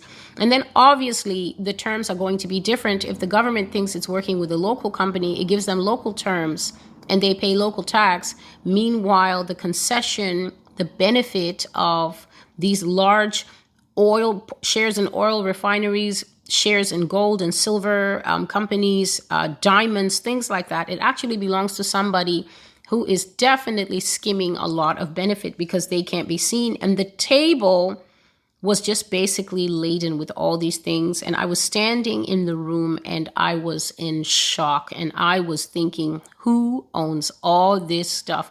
Where are these guests? Where are the people that possess such a wealth of goods? People who are so prominent. Who owns these lavish lifestyles where nothing is wanted and the pipeline is freely flowing to provision and everything is so free to enjoy? And then the Lord spoke to me for the first time in that vision, and he said, the false pastors and preachers, their time is up. I have given so much mercy that my mercy is now spent. My time is now short, and I want my people to hear my word before I come. I want them to know my glory and to understand my purpose for them and among them. Then I will come to take them home. But the wicked I will thresh like a fine-toothed threshing sledge with terrible teeth. Let the people hear this word and come out from among them and separate themselves from these people. If there is no repentance, there will surely be judgment. So let them separate themselves from beneath this defiled flow and be blameless. Otherwise, they will share in their abominations equally and share in their sins as well. Come out from among them and walk blameless before me. These fountains have been defiled. This is the word of the Lord. And so I have been laboring in exactly this word and not even speaking of this one from so far back, so long ago, 2019. God has been bringing a wealth of prophecies that say that people need to separate from these false pastors and false prophets because, to be honest, you're following them just because there's something about being associated with them that makes you also feel like you have some value and some worth. There's something about being a Joyce Meyer follower. There's something about being a Creflo Dollar follower or, following whoever, TD Jakes and the rest of them. You feel somehow in your heart, if you are honest, if you get over your irritation at my words, which is just the demonic hold that is on you, if you can manage to fight that thing off for just 10 minutes and sit and examine your heart before the Lord with the help of the Holy Spirit and say, God, why do I follow these people? What are they teaching me? These people, all they give you is this fake Wheaties gospel that sounds like this. God knows that you've been going through. You've been going through and you've been hanging on, and your haters have hated you because that's what the hating haters do. But I'm here to tell you, watch this, watch this, watch this, catch this, catch this. It's your time now. These people, they pander to a lust in people for help. You might as well buy one of these self-help books and read it through and follow the advice in there, because some of these books, these people actually have their heads on straight and they know what they're talking about. You could easily read a self-help book and get rid of some of the habits that are actively weakening and destroying your life. And if you follow a self-help book, you can't say, oh no, I came through because the self-help book preached me a gospel that changed everything. You can't do that because it's just a book you got at Barnes & Noble for like $6.99. There's a book with some good advice in it. These people are nothing but motivational speakers. And I have nothing against motivational speakers as long as a motivational speaker is honest and says, hi, I'm Clarissa, and I'm here to be your motivational speaker to help you turn your life around. Clarissa steps out and she tells you that's what she is, and she gives you tips, tricks, and tools to fix things. Then Clarissa's being honest.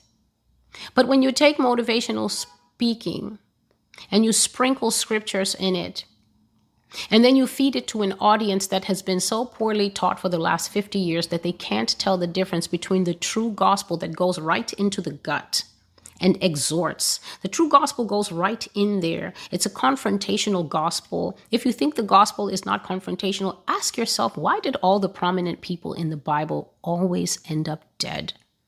Why were they always on the run? You read little verses that fill in the story and paint the picture, how they wandered from town to town, how even Jesus had to dust his feet off and keep moving. Does this tell you that the Bible preaches a widely acceptable theology, something that makes people feel so good and happy and acceptable and just say, oh, I feel the love on this? Why is it that the original people carrying the tools that lead to eternal life always ended up in the ground earlier than their 80 or 90 years, especially in the New Testament? Really hard for those guys to age out. Always ended up on the run, persecuted, hunted, killed. How does this Bible produce this weak and misguided church that we have today, that thinks that they're supposed to lead with love? How many times did Jesus actually say, I'm here to love you and just love you through it because I know you've been going through? When did the man actually say stuff like that?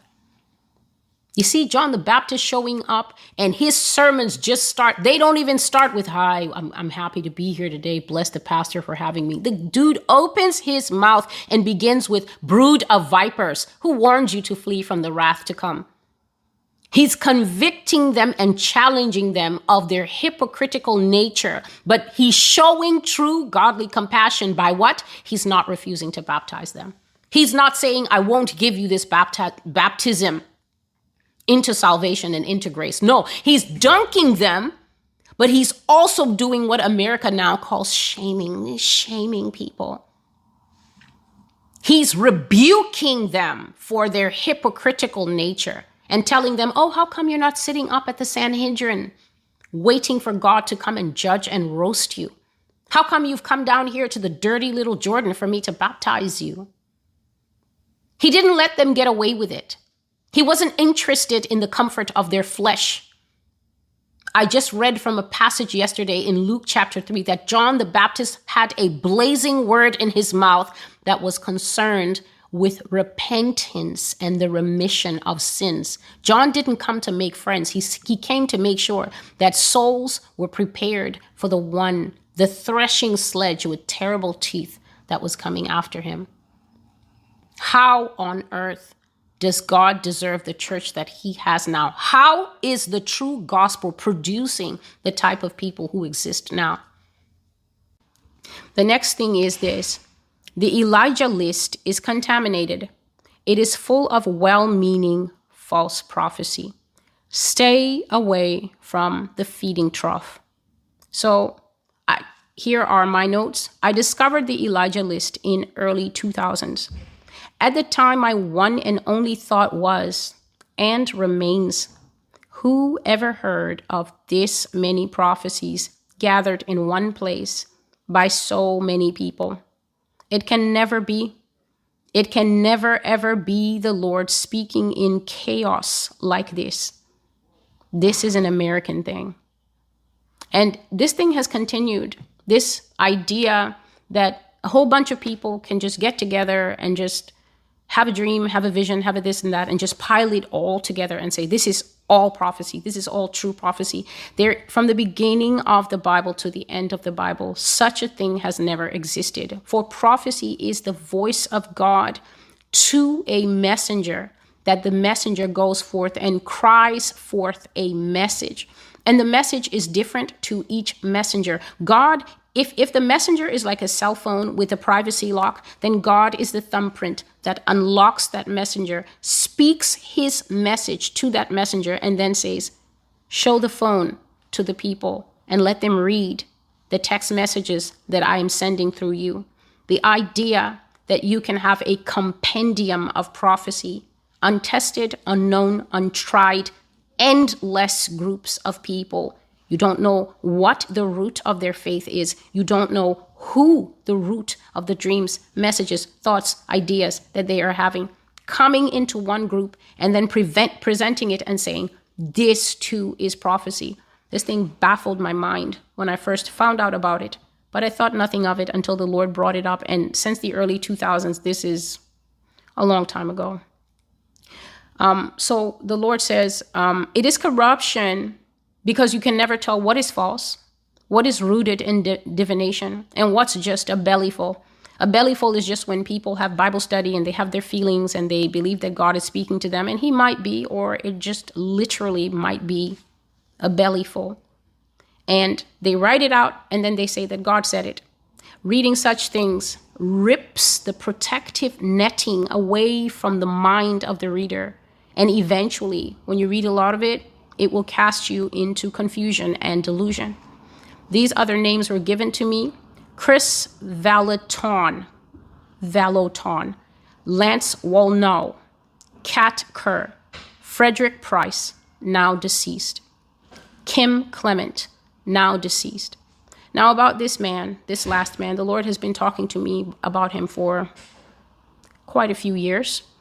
And the Lord says that this last man, Mr. Kim Clement, now deceased, and deceased very early in his life, to those of you who may know him, says this man became lifted up in his heart, pulled by the praises of men. He began to employ theatrics for emphasis and depart from the way of the Lord, and for this the Lord took him. And I saw what the Lord sometimes shows me when he is showing me that a person is coming off track and is in danger of harm from the Lord.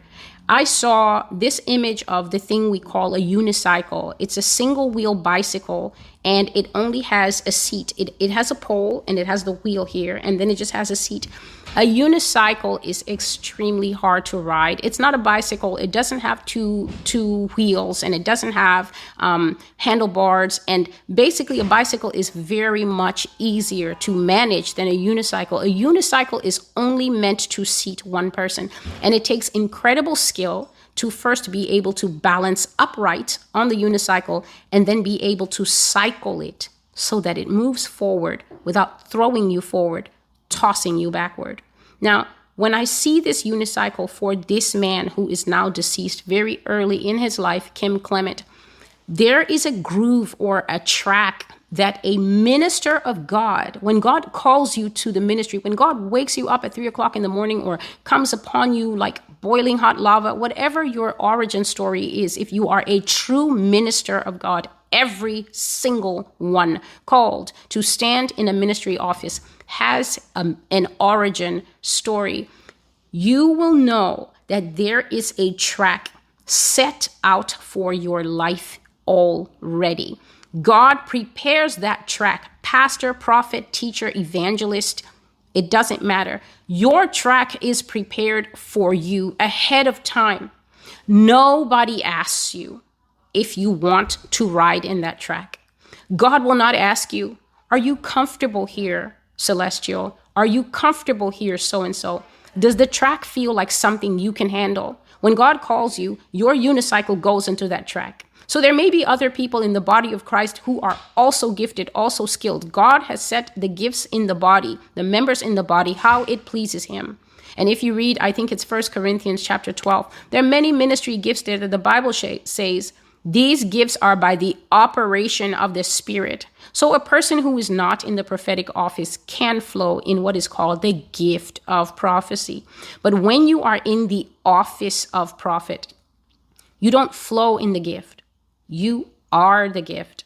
This is Ephesians chapter 4 and verse 12, where it says, he himself, speaking of Jesus, gave gifts to the body. Some apostles, some prophets, and so the scripture goes. So you're not flowing in the gift of prophesying now and then. You yourself, your living physical self, are the gift that God has taken and given to the church to edify the church, to build up the body, to shave off the fat, to take people away from the dirty water that they seem to love drinking, and to exhort them, to preach to them strongly until they feel something snap in them. The cords of sin begin breaking off, and they begin to come up from this bent, mind-controlled posture that sin and lies puts people in, and they begin to stand up. On that unicycle, you must ride your track. All the people in the Bible who decided not to ride their track died. Samson, Saul, there are too many of them. In fact, if you read the book of Judges, you'll be shocked at how short their terms were. And I thought to myself, Lord, either you called these men in their 90s and then they ruled for 4 years and they died, or you called them in their 20s and 30s, and then their unicycles started going all over the place because of idolatry. And then you took them and simply chose a new judge. And so I saw this man's unicycle come completely out of the track. And that's what I saw. The next person the Lord spoke of, and he is in an old prophecy that is linked on the blog, Miles Monroe was not false, but he departed from the ever-living God. And for this, the Lord took him. He disdained the holy ordinances, and God struck him. And the prophecy that this is in is called cornucopia, profanity. It's a very graphic prophecy, so be sure when you go to read it that you know what you expect to see there. It showed the hidden sins of ministers of the gospel, God showing me basically the backsides and the sexual sins of pastors, what they do in the church, what they do upon God's altar. And here I took a piece from that prophecy that speaks of Minister Miles Monroe. In this ministry, everything is recorded. The date is on it. Every word is as I received it. And so I can always refer back to it in another prophecy as a witness. I saw another throne that was empty, but the minister had not sinned in this way. This is after describing other people's sexual indiscretions in the church. I saw the Lord had love for this man, but his cause of death was this, and it's a direct quote. He grasped the horns of the altar incorrectly and was struck for this. This man was Miles Monroe. There was the light shining on his throne as if to say, in memoriam, and his presence had also departed out of the heart of the throne. All the thrones I saw had a heart, a living or a dead presence. The thrones of the fornicators, whether they were white thrones or different colors like red or green or navy blue, were rotten. But Miles Monroe's throne was backlit and perfect and hushed and still like a garden. So let me explain this. The Lord showed me a vision of thrones in blue, thrones in gold, thrones in red and navy and different colors, even some of the thrones in white. Upon these thrones sat ministers of the gospel in various attitudes of fornication. I saw them receiving all sorts of different types of sex that I'm not going to relive at this time. And each throne had a presence in it. So whether the minister was actually sitting on the throne that God had given them and committing a sin at that time, or whether there was no one on the throne, there was a human presence in it. Mr. Miles Monroe's chair, his presence was gone. It was like a breath had been sucked out of the throne, and the throne was now sitting there lifeless, but with a beautiful light from heaven shining on the throne. And the aura around Mr. Monroe's throne was of a special place. Like when you set up a place to remember your mom and you go there and you keep it clean and you fix the flowers and you made sure that you got her a good spot where there's always sunlight. That is the aura around this man's throne, and God really loved this man. But the image that also has shown of this man is his unicycle began to lean. So if this is the track and you are meant to ride the wheel of your unicycle, just like a train ball bearing, only within the track, Mr. Monroe's unicycle began to lean in danger of jumping completely off the track. And to prevent the loss of this man's eternal soul and the excellent work that he did do for God, the Lord said that he took this man. So these are the names that were given to me. The tares in the wheat of the Lord, but their judgment is not unto death, meaning that God will not yet strike these people for sin. It is possible for the Lord to give a judgment that is not unto death, and the person repents and the person can be brought back into the fold.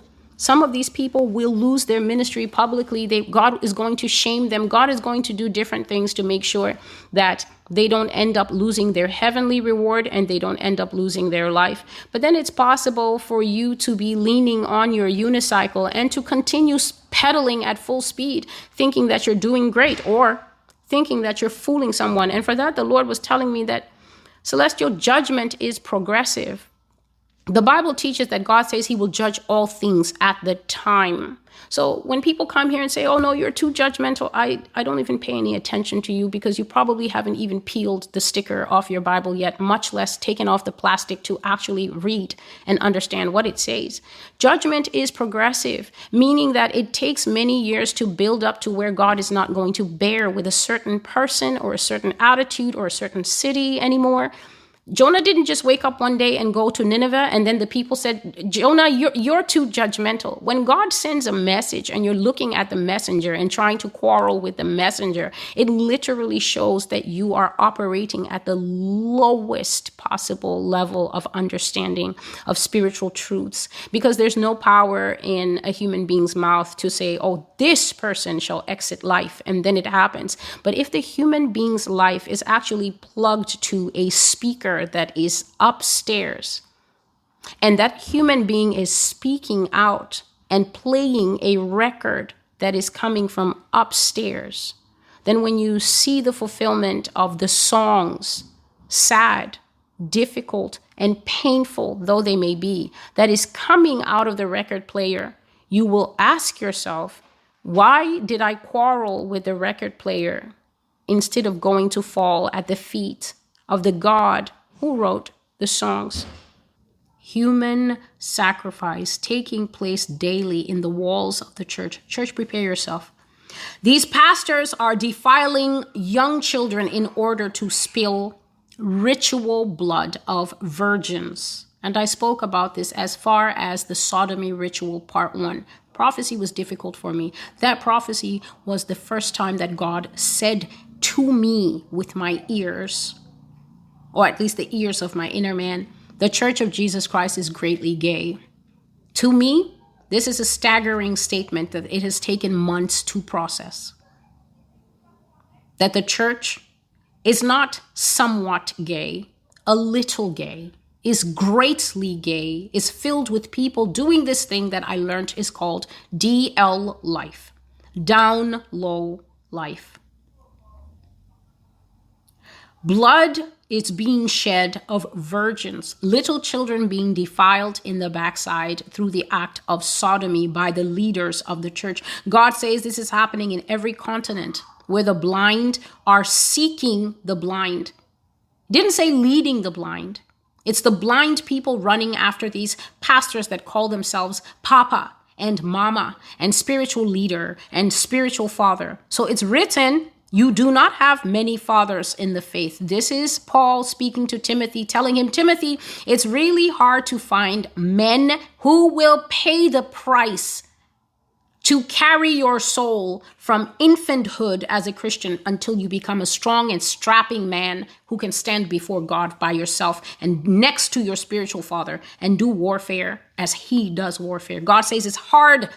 Paul was telling Timothy it's hard to find a man who can be a spiritual father. And yet, in many continents of the earth, including here in America, spiritual fatherism is just rife. Everybody's a father. As long as you can afford a microphone and some skinny jeans, you're a spiritual dad. And the churches grow. And God says it's because the blind are seeking the blind. So the blind who are ready to lead are not suffering for followers. Listen to the words of these prophecies and understand, because they exactly match the spiritual sickness that we are seeing in the worldwide church. The leaders are wicked and deceptive, and they set traps and snares for blind people. They are seeking the undefiled among virgins to defile them and offer that sexual blood to demon gods who empower them to preach with fiery anointing and also to perform signs and wonders in the church. Do you not see, my people, how you are caught like little birds in the net? Do you not see? how even your sons and daughters have become the prey for these men, how the blood of the young flows to refresh the altars where the so-called pastors and prophets are really getting their power from. Do you not know that in the church, these men have two altars, the physical one that you can see with the pulpit standing there. And then when you go home and they're like, I just want to walk through the sanctuary. I just want to spend time in the presence of the Lord. They are actually dedicating that entire property to the God that they really serve. And then you just pull up on a Sunday morning, Wednesday evening Bible study, Thursday ladies Bible study, Monday night men's group. You just driving into this trap, repeatedly entering into centers of defilement, altars dedicated to other gods. And God says that they're watering the power of those secondary altars that you can't see with blood, sleeping with these underage children. Blood is a strong currency. If the blood of our Messiah is so powerful that it can bring a sinner out of spiritual death into eternal life, then know that human sacrifice blood, whether it's sexual or whether it's actually taking a person's life, is powerful in its own limited and wicked way. Ritual blood is flowing in the churches. All manner of human sacrifice taking place, including the kind that leaves people dead. This is one prophecy ago. And I read, I am looking at the dead who were sacrificed by pastors to pay their debt to the marine kingdom, to the water lodges, to the secret societies, to the brotherhoods, the Freemasons, the Rosicrucians, the Knights Templar. These men and women are parts of groups, Eastern Stars, fraternities that shed blood to keep your membership current, just like going to the gym. They demand a payment of flesh, both for membership. You have to offer up flesh. This is usually giving up your backside to the high-ranking males when you join, male and female. That's your hello and salute into these places. But then again, to refresh the flow of power and redeem your membership, you have to do this every year. My people are foolish, says the Lord. They do not love me, or they would keep my commandments to be holy and to come out and be separate. But they love lights, camera, glamour, action. You get in that church and the atmosphere is just sizzling and they're like, what's up, family? Can we give it up for Jesus?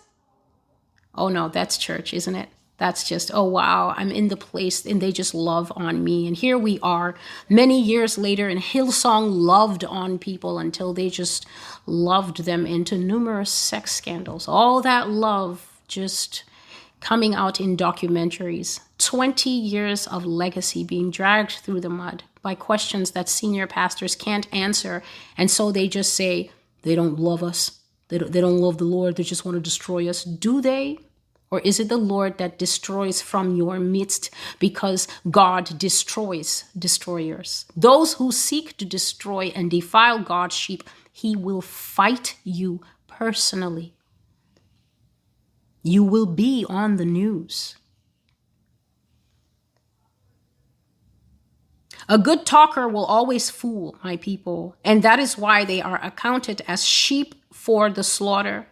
And the grinding mills in the spiritual world receive their blood and bones to satisfy high gods of sorcery, occultism, and witchcraft. Armor-plated demons of sexual immorality and lust are receiving my people's souls as they sit there in slaughterhouses with lights and entertainment blazing to keep them drowsy. Keep sleeping, says Yah, and you will be destroyed. Keep sleeping, and you will inherit the judgment of the damned. This is the word of the Lord. Turn to me and serve me only. You, celestial, you minister to me at my request and my pleasure. Me and me only will you serve. Do not turn your face to the right or the left to regard any man, or listen to any other voice but mine. Speak my truth without compromise, and I will be good to you. This next part of the prophecy is Nelson Mandela. Nelson Mandela was a Mason.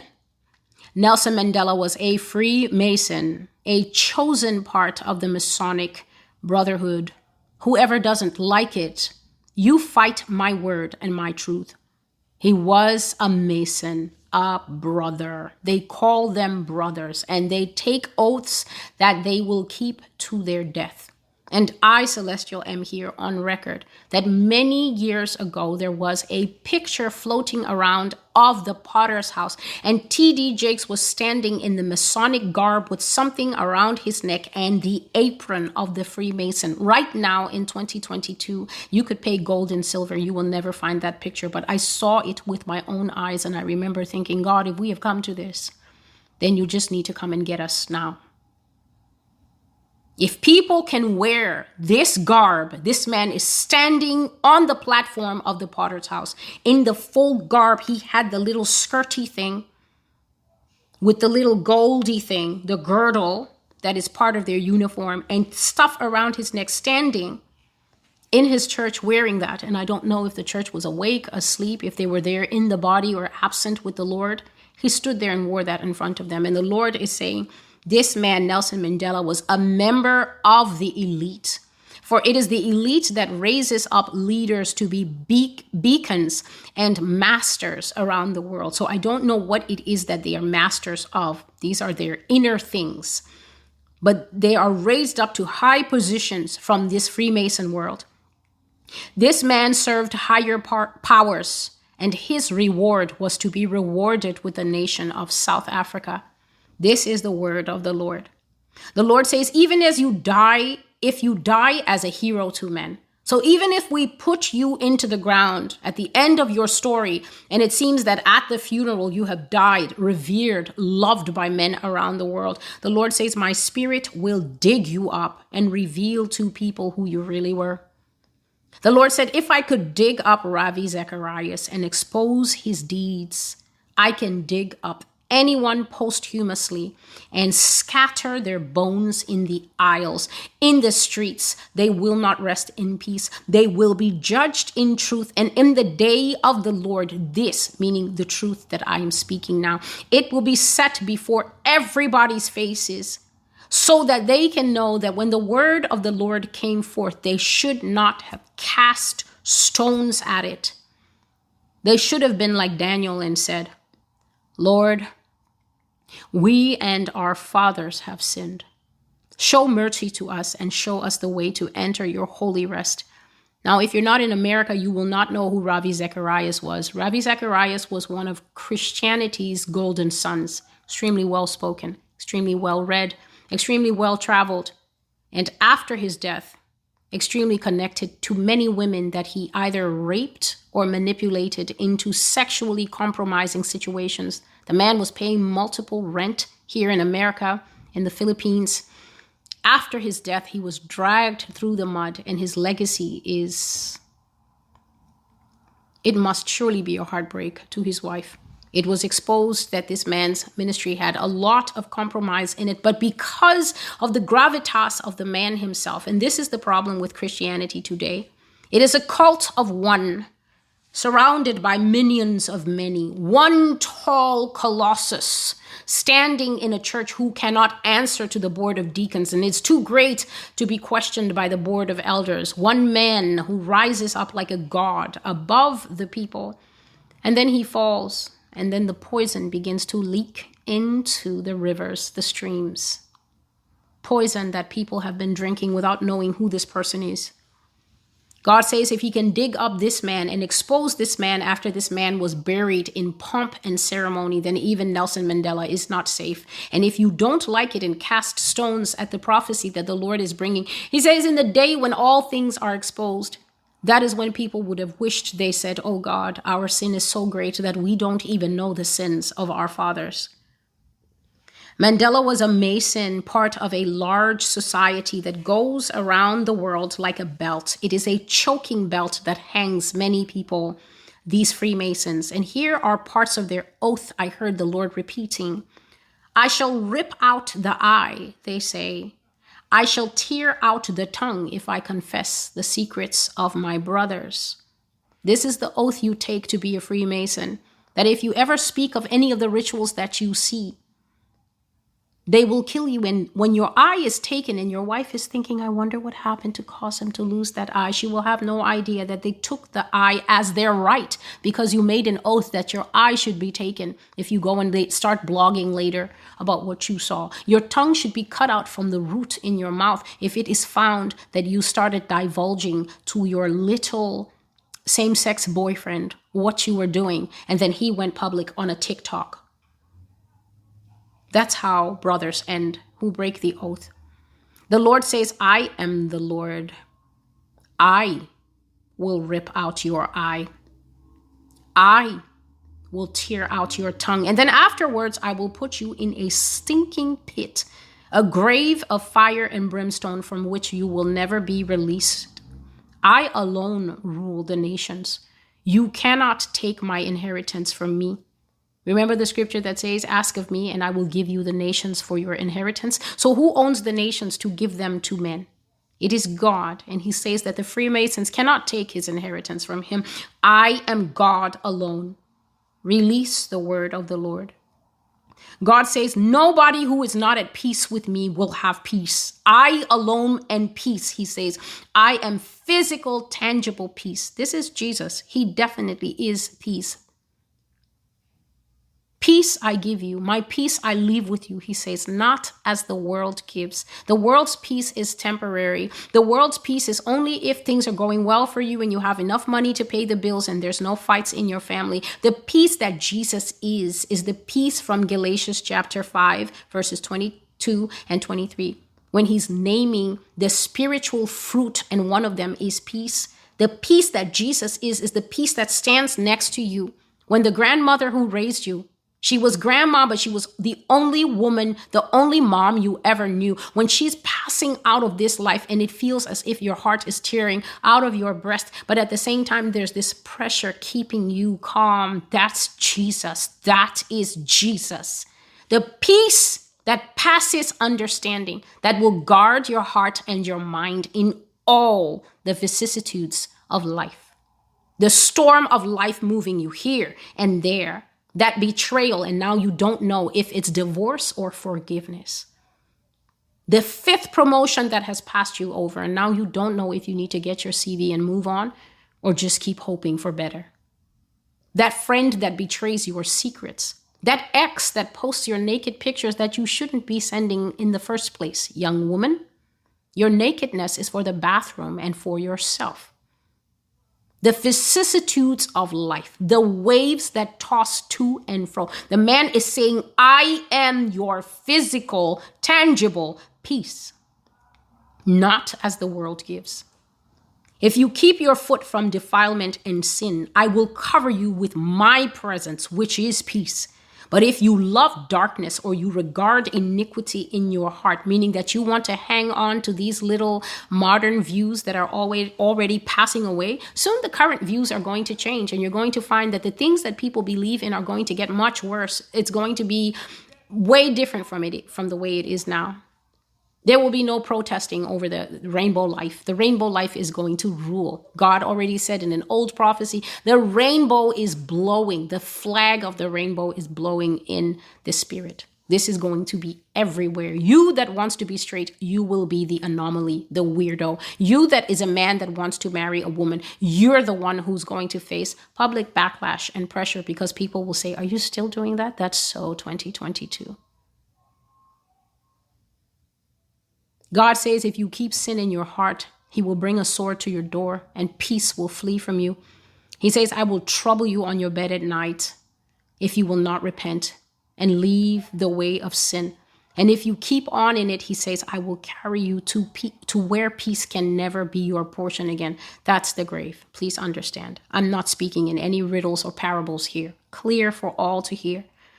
And so the Lord has said to me, and this I say to you, I have spoken a word to you, and it will land on these people. I have given you a firebrand, a hot and burning rod, and it will smoke out the people. I will shake the foundation stones. I will go to the root of every matter and bring it out. And so we give thanks to God. We bless him as his eye continues to rove across this earth that he made, seeking out the righteous to show himself strong on their behalf, seeking out hidden secrets and iniquity, all this dirt in the police stations, all these cold case files, all these unfair promoting from outside when they're qualified people from inside, just because you don't like them. So you overlook them and you stifle them. Gatekeepers, you will fall. I have seen you fall. I have faithfully proclaimed this word of the Lord in the hearing of, even if 5 people watch this video, I have been faithful to say the gatekeepers will fall. The false ministries that are blocking the rise of people who could be doing so much more good with the larger platforms, they will fall and God will simply elevate. Saul, you will go down. David, you will go up. This is the word of the Lord. The false prophets that are multiplying here on the social media space like mushrooms, have a care for your soul. Remember, behind likes and clicks is standing Jesus. It's likes, clicks, and then, oh my goodness, it's time for judgment. Be careful. These are not games. We are on social media. It's easy to get fooled and think, oh, I can watch this if I like. It's my right. It's my freedom. Remember what I said. With every time you come on social media, you are making finalized life choices by who is teaching you, who is leading you, who is speaking clean water into your spirit, or dirty sewage pipe water. May the Lord bless you. Fear the Lord God, and only him shall you serve. Luke chapter 4 and 8. We give you thanks, Lord. We bless your name. We exalt you, Father, because you are faithful. God bless you. And until I see you again, goodbye. People who suppress the truth by their wickedness, since what may be known about God is plain to them, because God has made it plain to them. For since the creation of the world, God's invisible qualities, his eternal power and his divine nature, have been clearly seen, being understood from what has been made, so that people are without excuse. For although they knew God, they neither glorified him as God, nor were they thankful, but their minds became darkened, and their thinking became futile.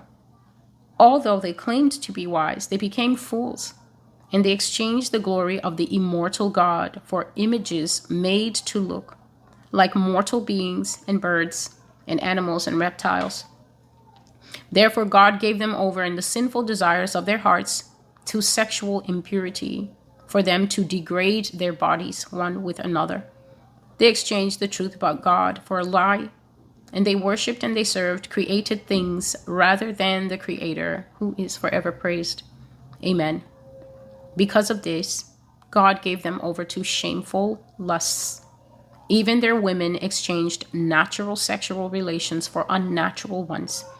In the same way, the men also abandoned natural relations with women, and they were inflamed with lust, one for another. Men committed shameful acts with other men, and received in themselves the due penalty for their error. Furthermore, just as they did not think it worthwhile to retain the knowledge of God, so God gave them over to a reprobate mind, a depraved mind, so that they do what ought not to be done. They have become filled with every kind of wickedness, evil, greed, and depravity. They are full of envy, murder, strife, deceit, and malice. They are gossips, slanderers, haters of God, insolent, arrogant, boastful, inventors of evil. They disobey their parents. They have no understanding, no fidelity, no love, no mercy. Although they know God's righteous decree that those who do such things deserve death, they not only continue to do these things, but they also approve of those who practice them. And so this last part, verse 32, it has its own video here on the Master's Voice. The Lord woke me up extremely early that day, and he told me to speak about what he called a sympathizer of sin. You hear that a bishop is abusing boys sexually, and then what you say is, you don't say thanks be to God for exposing this sin and let the dirt come out in the wash. You say, he's a holy man of God, and how dare you speak against the Lord's anointed? And then when the Lord will bring this thing out and take the person's life for the sin that they commit, you'll be sitting there with egg on your face. But in heaven, you will have it written against your record that you are one who sympathizes with sin.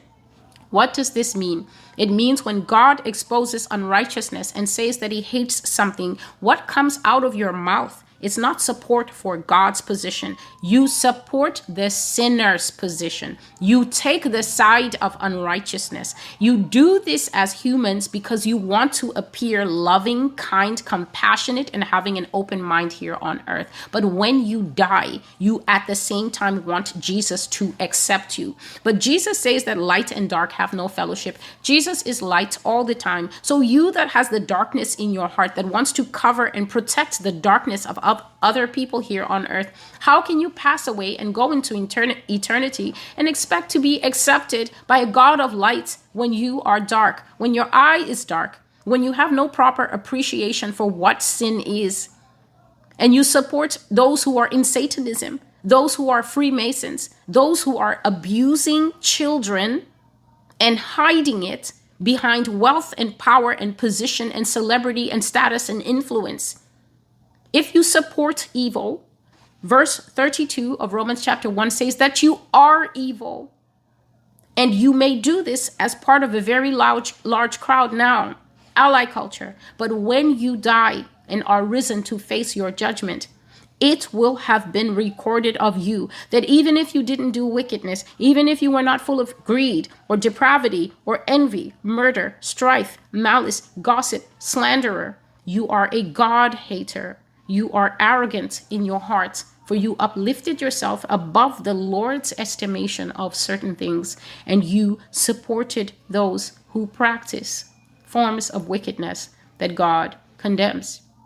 This is why if the whole Bible were not available and you only had the few pages back and forth and another side of Romans chapter 1, a child of 10 would be able to rightly divide what God says about himself, that everything about his righteousness can even be discerned from the creation, from looking at birds, from looking at stars, from looking at the movement of the sea against the seashore. You can tell that there is a higher intelligence than man who has carefully put the world together. And one of the things he has carefully put together is human sexuality, how it's packaged, how it's supposed to work. By looking at the creation, male and female, you can easily know what God intended to go on there. But when you put two females together, there's a problem with the picture. When you put two males together, there's a problem with the image. When you put a man and a beast together, or a woman and a beast together, the entire picture scatters and goes out of focus. And the Lord says that all who commit these things will be handed over by him to a mind of darkness and depravity. And what will happen in that dark, depraved mind is that everything will be okay. If you listen to these prophecies, they fit together perfectly. Everything will be okay in the mind of one who is darkness. The Bible says to the pure, all things are pure. That automatically tells us that if you are not pure, every darkness, every progressive step into basically the pit of destruction will seem okay to you. If you're fine with man and woman, it's just a matter of time before when they say, should the clones marry human beings? You're like, you know what? I don't see why we should exclude the clones from marriage rights. The clones understand who they are and they look just like us and they're made from us, basically. So they have feelings. And if they have feelings, that means that a clone can fall in love. Let's not be hateful. That is the word that is going to rule the end times. The false application of the word hate. Yet the Bible is clear. It tells us to love what God loves and hate what God hates. The problem in the modern church is that the people of God, quote, fingers, hate the things that God loves. And they love and support and defend and make excuses for the things that God hates. I will overturn the tables of the money changers. I will overturn the tables of the people who are selling salvation for a price. It's not their hard work. It's not the fact that they write books. You have a right to ask a fair price for your work. It's the fact that they have turned salvation into a business. They have turned salvation into a business. TBN is going to close down. Those people on that TBN, God says they're going to file for bankruptcy. They're going to file for Chapter 13. Over here, it means that you're no longer a viable business and they're about to put you into conservatorship. Conservatorship means that they have to appoint someone to look over your accounts, and they freeze all your bank accounts, and then they try to work out a schedule of creditors, which means which creditor is more important, who's first, who's second, who's third, based on your bills. God says they're not liquid at all. They are not liquid at all, and they're hiding those books at TBN, which is ridiculous considering how much money they have received. TBN is going to go broke, and it's going to go off the air. And so is this thing called Love World. God says Love World is going to come down off the air because it's not a clean ministry. It is a dirty ministry. The man who is running Love World is involved in the occult. He is an occultist. That's why he wears that white suit. It's part of his covenant. My goodness. He never changes that suit. Love World, Pastor Chris, that last name. Oyakilome. Pastor Chris O, in the white suit, is an occultist. Lord says that is not a clean ministry. It is not a God-led ministry. The Holy Spirit is not moving in that ministry. And God says soon that man will run into trouble. And the eventuality of him running into trouble, public issues, public scandals, concerning his brothers especially. That man has brothers, and God says his brothers are going to be the reason that the ministry falls. He says his brothers cannot stop after the women in the ministry. His brothers cannot stop after. Stay away from or stop going after women in the ministry. And it's scandals that will bring them down. But he is an occultist. That man has a covenant with the dark world. And that covenant says he must wear white. He wears white as part of his entry into that brotherhood, that African brotherhood that he is in. An occultist, and God says he will take Love World off the air. He says it has poisoned enough people, just like Scowen poisoned enough people. Synagogue Church of All Nations, the fallen TB Joshua, another occultist, another witch doctor, now laid to rest, where many of them are going. TD Jakes is going there. All the brotherhood, they will fall down right in front of you. Right in front of you. Some of them dead in the pulpit. Let's turn to Jeremiah chapter 5 and thud. Right dead with the cameras rolling in front of the whole congregation. God says some of you need the trauma to come out of your stupor. You need to see judgment operating live before you will finally believe that I am the Lord and that I give life and I take it away. These ministries are coming off the air. TBN is going down. They're going to close down. You will just see that thing that goes doo. Flatline. The same sound that the TV used to make when it goes off for olden days programming. TBN is coming down. And Love World, Pastor Chris O. Oyakilome. You are an occultist and you think I don't see you. Chris Oyakilome. You think I don't know you, and you think I don't know the works that you do in secret. but I have my eye on you. And at the proper time, I will judge you.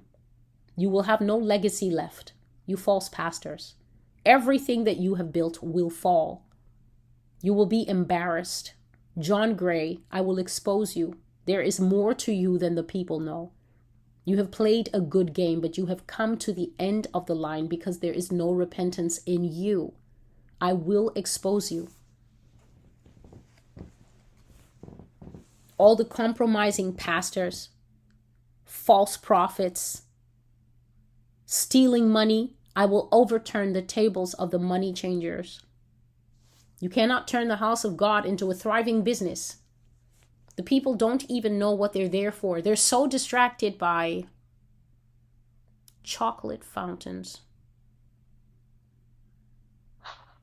A chocolate fountain is something you go and stand in front of, and then it produces coffee and latte and macchiato and you name it. All the coffees of the world. They've set up all the chocolate fountains in the churches, and people can't wait to get to church because sometimes there's a better breakfast at church than at home. Who doesn't want to go to church to take part of the chocolate fountain and get a bagel and sit on those cool bean bags and chat with your friends? God says the after party is better than the party. The after party at the churches is better than the party. People go to church because they can't wait to go into these bougie lounges. Celestial, the after party is better than the party. People go to church so they can hang out later, so they can connect with friends, so they can find out what's new in everybody's Christian dating life. A social club. I left many of you years ago, and to your shame, you didn't even notice when I walked out the door. The 2 pastors who trusted me walked out with me. 2 deacons quit in the whole church. Only 2 deacons said, we can't live with this. It doesn't feel biblical to us anymore. 2 deacons on a staff of 12. 10 stayed behind, goats. 2 walked out with me, sheep. And they've been in the wilderness ever since, watching and waiting for the day of my judgment. There's so many deacons sitting at home. And I see God doesn't mean actual deacons, just people who can't do it anymore. They're sitting at home, and God says, these people, Celestial, they've been asking me for 30 years. So we left 30 years ago. We were disappointed. We tried a few places. We couldn't find anywhere to fit. We've been at home. We've been doing Bible study 100 years on our own. When are you going to judge these false houses of lucre? Lucre is just an old style Bible word for money, gold coins. God says these people have been pestering him with their prayers. When will you judge the money changers? When will you judge the houses that draw and quarter flesh? Draw and quarter flesh. This just means that you tear the word of God up into pieces that work for you. The pieces that don't work for you, you don't preach those parts. You lay them down. I see the Bible has been torn into sections. And then it's been further torn into little pieces of verses. So it's only little pieces of verses that these pastors preach. Many of them, God says that they do not preach the whole counsel of the Lord. I just see somebody taking 2 or 3 verses and putting it on one of these, what is this thing? It's a fancy glass pulpit. So just takes 2 or 3 verses and lays the verses down, like verse 1 and verse 2 and verse 3, and then preaches a whole 30-minute sermon based on 3 verses that may not even have anything to do with each other. But the way he's going to do is he's going to fill it with fluff. He's going to fill it with fluff, and then he's going to present those 3 verses padded up with fluff, and the people eat that, and then they've only received 3 verses. They do not have the full counsel of the Lord, and that is why all the people that I'm seeing in this vision, they look like straws. They look like sticks of spaghetti sitting in the seat. Undernourished, the Lord says. Can't you see them? They're starving, and they don't even know that they're passing away from hunger for the true word of God. They haven't been fed a meal in a long time. And that is why when you give them a full meal, most of them will regurgitate it, because that is what happens when you give a starving man a burger. He will vomit it out and he will tell you, are you trying to kill me? That's why they can't receive the full word of God. They hate it. They're not used to it, and they're not willing to build up their emaciated bodies and stop perishing by the lie. God says you love the lie is going to love you back. You want the lie, says the lie will carry you to perdition, because the son of perdition is coming, and his tongue is anointed with silver and oil. I see a man sticking out his tongue at me. The tongue of this man is silver, and then flowing off the top of this silver tongue is oil. Snake oil. Imagine a seducer, a charmer, a slick talker, someone who will make speeches and the entire world will scream, give us more. The beast. Obama coming back to make his speeches that make women and grandmothers cry a second time, deadlier than the first time.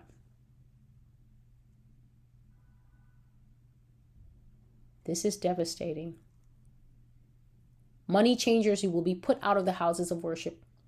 Your churches will be closed down. Those big buildings are going to be rented out by other people for other activities. In some of your churches, people are going to play racquetball. I'm not sure what that is. I think it's like tennis. Racquetball. I see people renovating big churches after God has blown them out of the big church. Potter's house, this is your future. Ending up like something like a racquetball court. TD Jakes, Joyce Meyer, Creflo Dollar. God says you have had your moment in the sun. You have had your moment in the sun. You grew crops, but you did not finish the work. You did not produce fruit worthy of righteousness. You did not produce fruit worthy of righteousness. All of you are cut off. All of you are cut off. Big houses of worship shut down, and the money given to charity or something of that nature. Public scandals in the White House all the way down, starting in the White House all the way down. You will come down, Joe Biden. You will be brought so low. An elderly man to be as shamed as you shall be. God says, I will shame you. I will expose you. I will tell them all in detail what you did. Witness testimony will come against you. It will be heard in detail what you did, what you like, what you are like. Trump, you will be the same. You will be naked right next to him. Detailed testimony. I said that evidence was coming out, evidence that no one is going to argue with. This evidence, I see it bursting out from under the ground, the way when there is a fissure, when there is a volcano, when there is a crack in the earth and that lava has decided, I'm coming out. I see it coming out like that, drilling its way out from under the earth, drilling its way out from under the White House lawn. It's like a drill bit, as if someone who was underground had a drill bit machine. There's a machine with a very big spinning head, and I see the White House lawn churning the grass, chopping the perfect grass, spinning off, flying, clods of grass flying as some kind of thing digs its way out from under the lawn. And I see the White House sitting there, and this big machine is poking its way out from under the soil. That's how the evidence is going to come out. More evidence than you want to see, America. More than some of your hearts are ready to deal with. You want the truth, you will get the truth. You want the truth? You always want to claim where's the proof? You'll get proof. You'll get proof until you throw up with it. You'll get detail until you can't stand it. And then you will know that God is not mocked. You will sit in silence as your gods are made naked. And after that, the grave. Then you will know. I said, thou shalt have no other gods before me. That is the word of the Lord. I am God alone, and you worship me only. That is the word of the Lord. People cannot stay away from that ministry. The ministry begins to trend like nobody's business. But the people do not know that there is a defiled covenant, a defiled spiritual wickedness with evil powers taking place beneath the pulpit to capture their souls and kill them.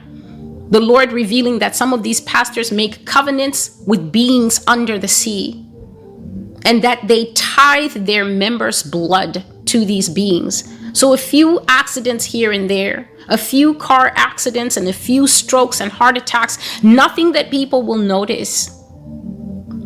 Illuminati pastors here in the United States, God naming them, and their acolytes whose eyes are dipped in filth and who cannot see anything.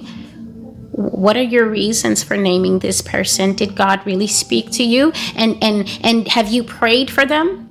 As if the Lord called me to pray for defilement. The Lord rejects something and say that he will judge it, but you want to go. Even those who come here, TB Joshua mind slaves, God has struck him out of the earth because the Lord says he is corrupted and defiled, that he was working with the principality of the dragon, the most deadly of them all, Satan himself. God struck him out of life, but the women who love him still come here weeping for Tammuz. She's talking about TB Joshua. What is she saying? I hope she will explain. The idols are judged, and people go to the grave of what God has rejected and continue to weep and mourn for them. These pastors will not be arrested and made naked in the street. What God is showing is that we will hear so much about what they had done that it will be as if they were naked to the skin in front of us. This is a civilized society. No one's going to bring a pastor actually outside naked and the cops stand there with him naked. The way that the woman who was caught in adultery came out naked and they dragged her with no covering before Jesus, trying to trap him and get him to condemn her. Their sins will be brought out in such detail that God has said we will grow sick. He said we will go sick in the belly. And that sickness will be having to realize how much you loved filth and how much you defended the filth, until God finally had to bring the filth out on TV and show you the crying victims that your filth had touched. And woe unto you when you see those things and you open your mouth to still make an excuse for those people. There may be some people in other jurisdictions where the pastor will be caught with someone's wife and dragged out naked, because in other cultures they do that. They will drag you out naked from the house. An angry husband will drag you out naked in front of the whole village to expose, this is your man of God. Perhaps a husband who doesn't go to the church, but his wife goes, and his wife is addicted to going because the pastor is her second husband, her covering father. A husband's wrath is not easily appeased. He will drag that man into the town square, and everyone will have the cell phone out in these places where they do that, uploading it to the cloud, to Facebook and Twitter. They use these things in other countries as well. The shame of the known, the well-known, the super well-known, the who's who, even if they have retired, even if they have died, like Ravi Zacharias, will come out. And woe to you, church. if you still dare to try to defend it. God will deal with you very strongly when victim testimony comes out and you try to mute those victims. Go and watch the prophecy called The End of the Way of the Wicked. God says that when these rapes come out, these sexual molestation testimonies begin to come out, whether it's in the church or outside, woe to you that tries to make the victim small. Woe to you that tries to make the victim quiet. Woe to you when you hear that people have been hurt sexually, that people in positions of power, people in positions of leadership have abused the power, abused the influence, abused the leadership. And the victim finally finds the courage to come out, and then you begin to call it a money grab. They're confessing because they want a money grab from the Hollywood star. They're confessing because they want a money grab from the politician, from the pastor that you have pinned up on the wall of your mind. You are deceived. Woe unto you who do this, who know that those who commit sins against the innocent, the vulnerable, and those who trust them because they are leaders, they offend against God in what they are doing. They offend against God by standing in the pulpit and having sexual scandal after sexual scandal come out, and then they come and they weep fake fat tears in front of you, and then you give them absolvement. You absolve them of the crime. You tell them, it's okay, Pastor, we all stumble. I myself don't judge you.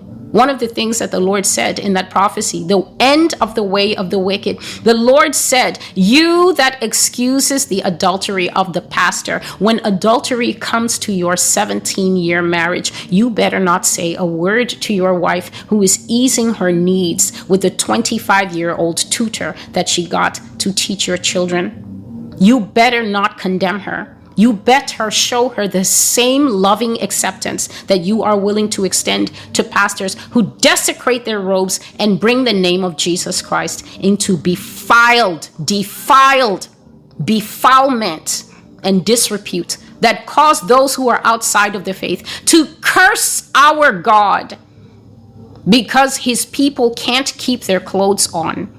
Woe to you.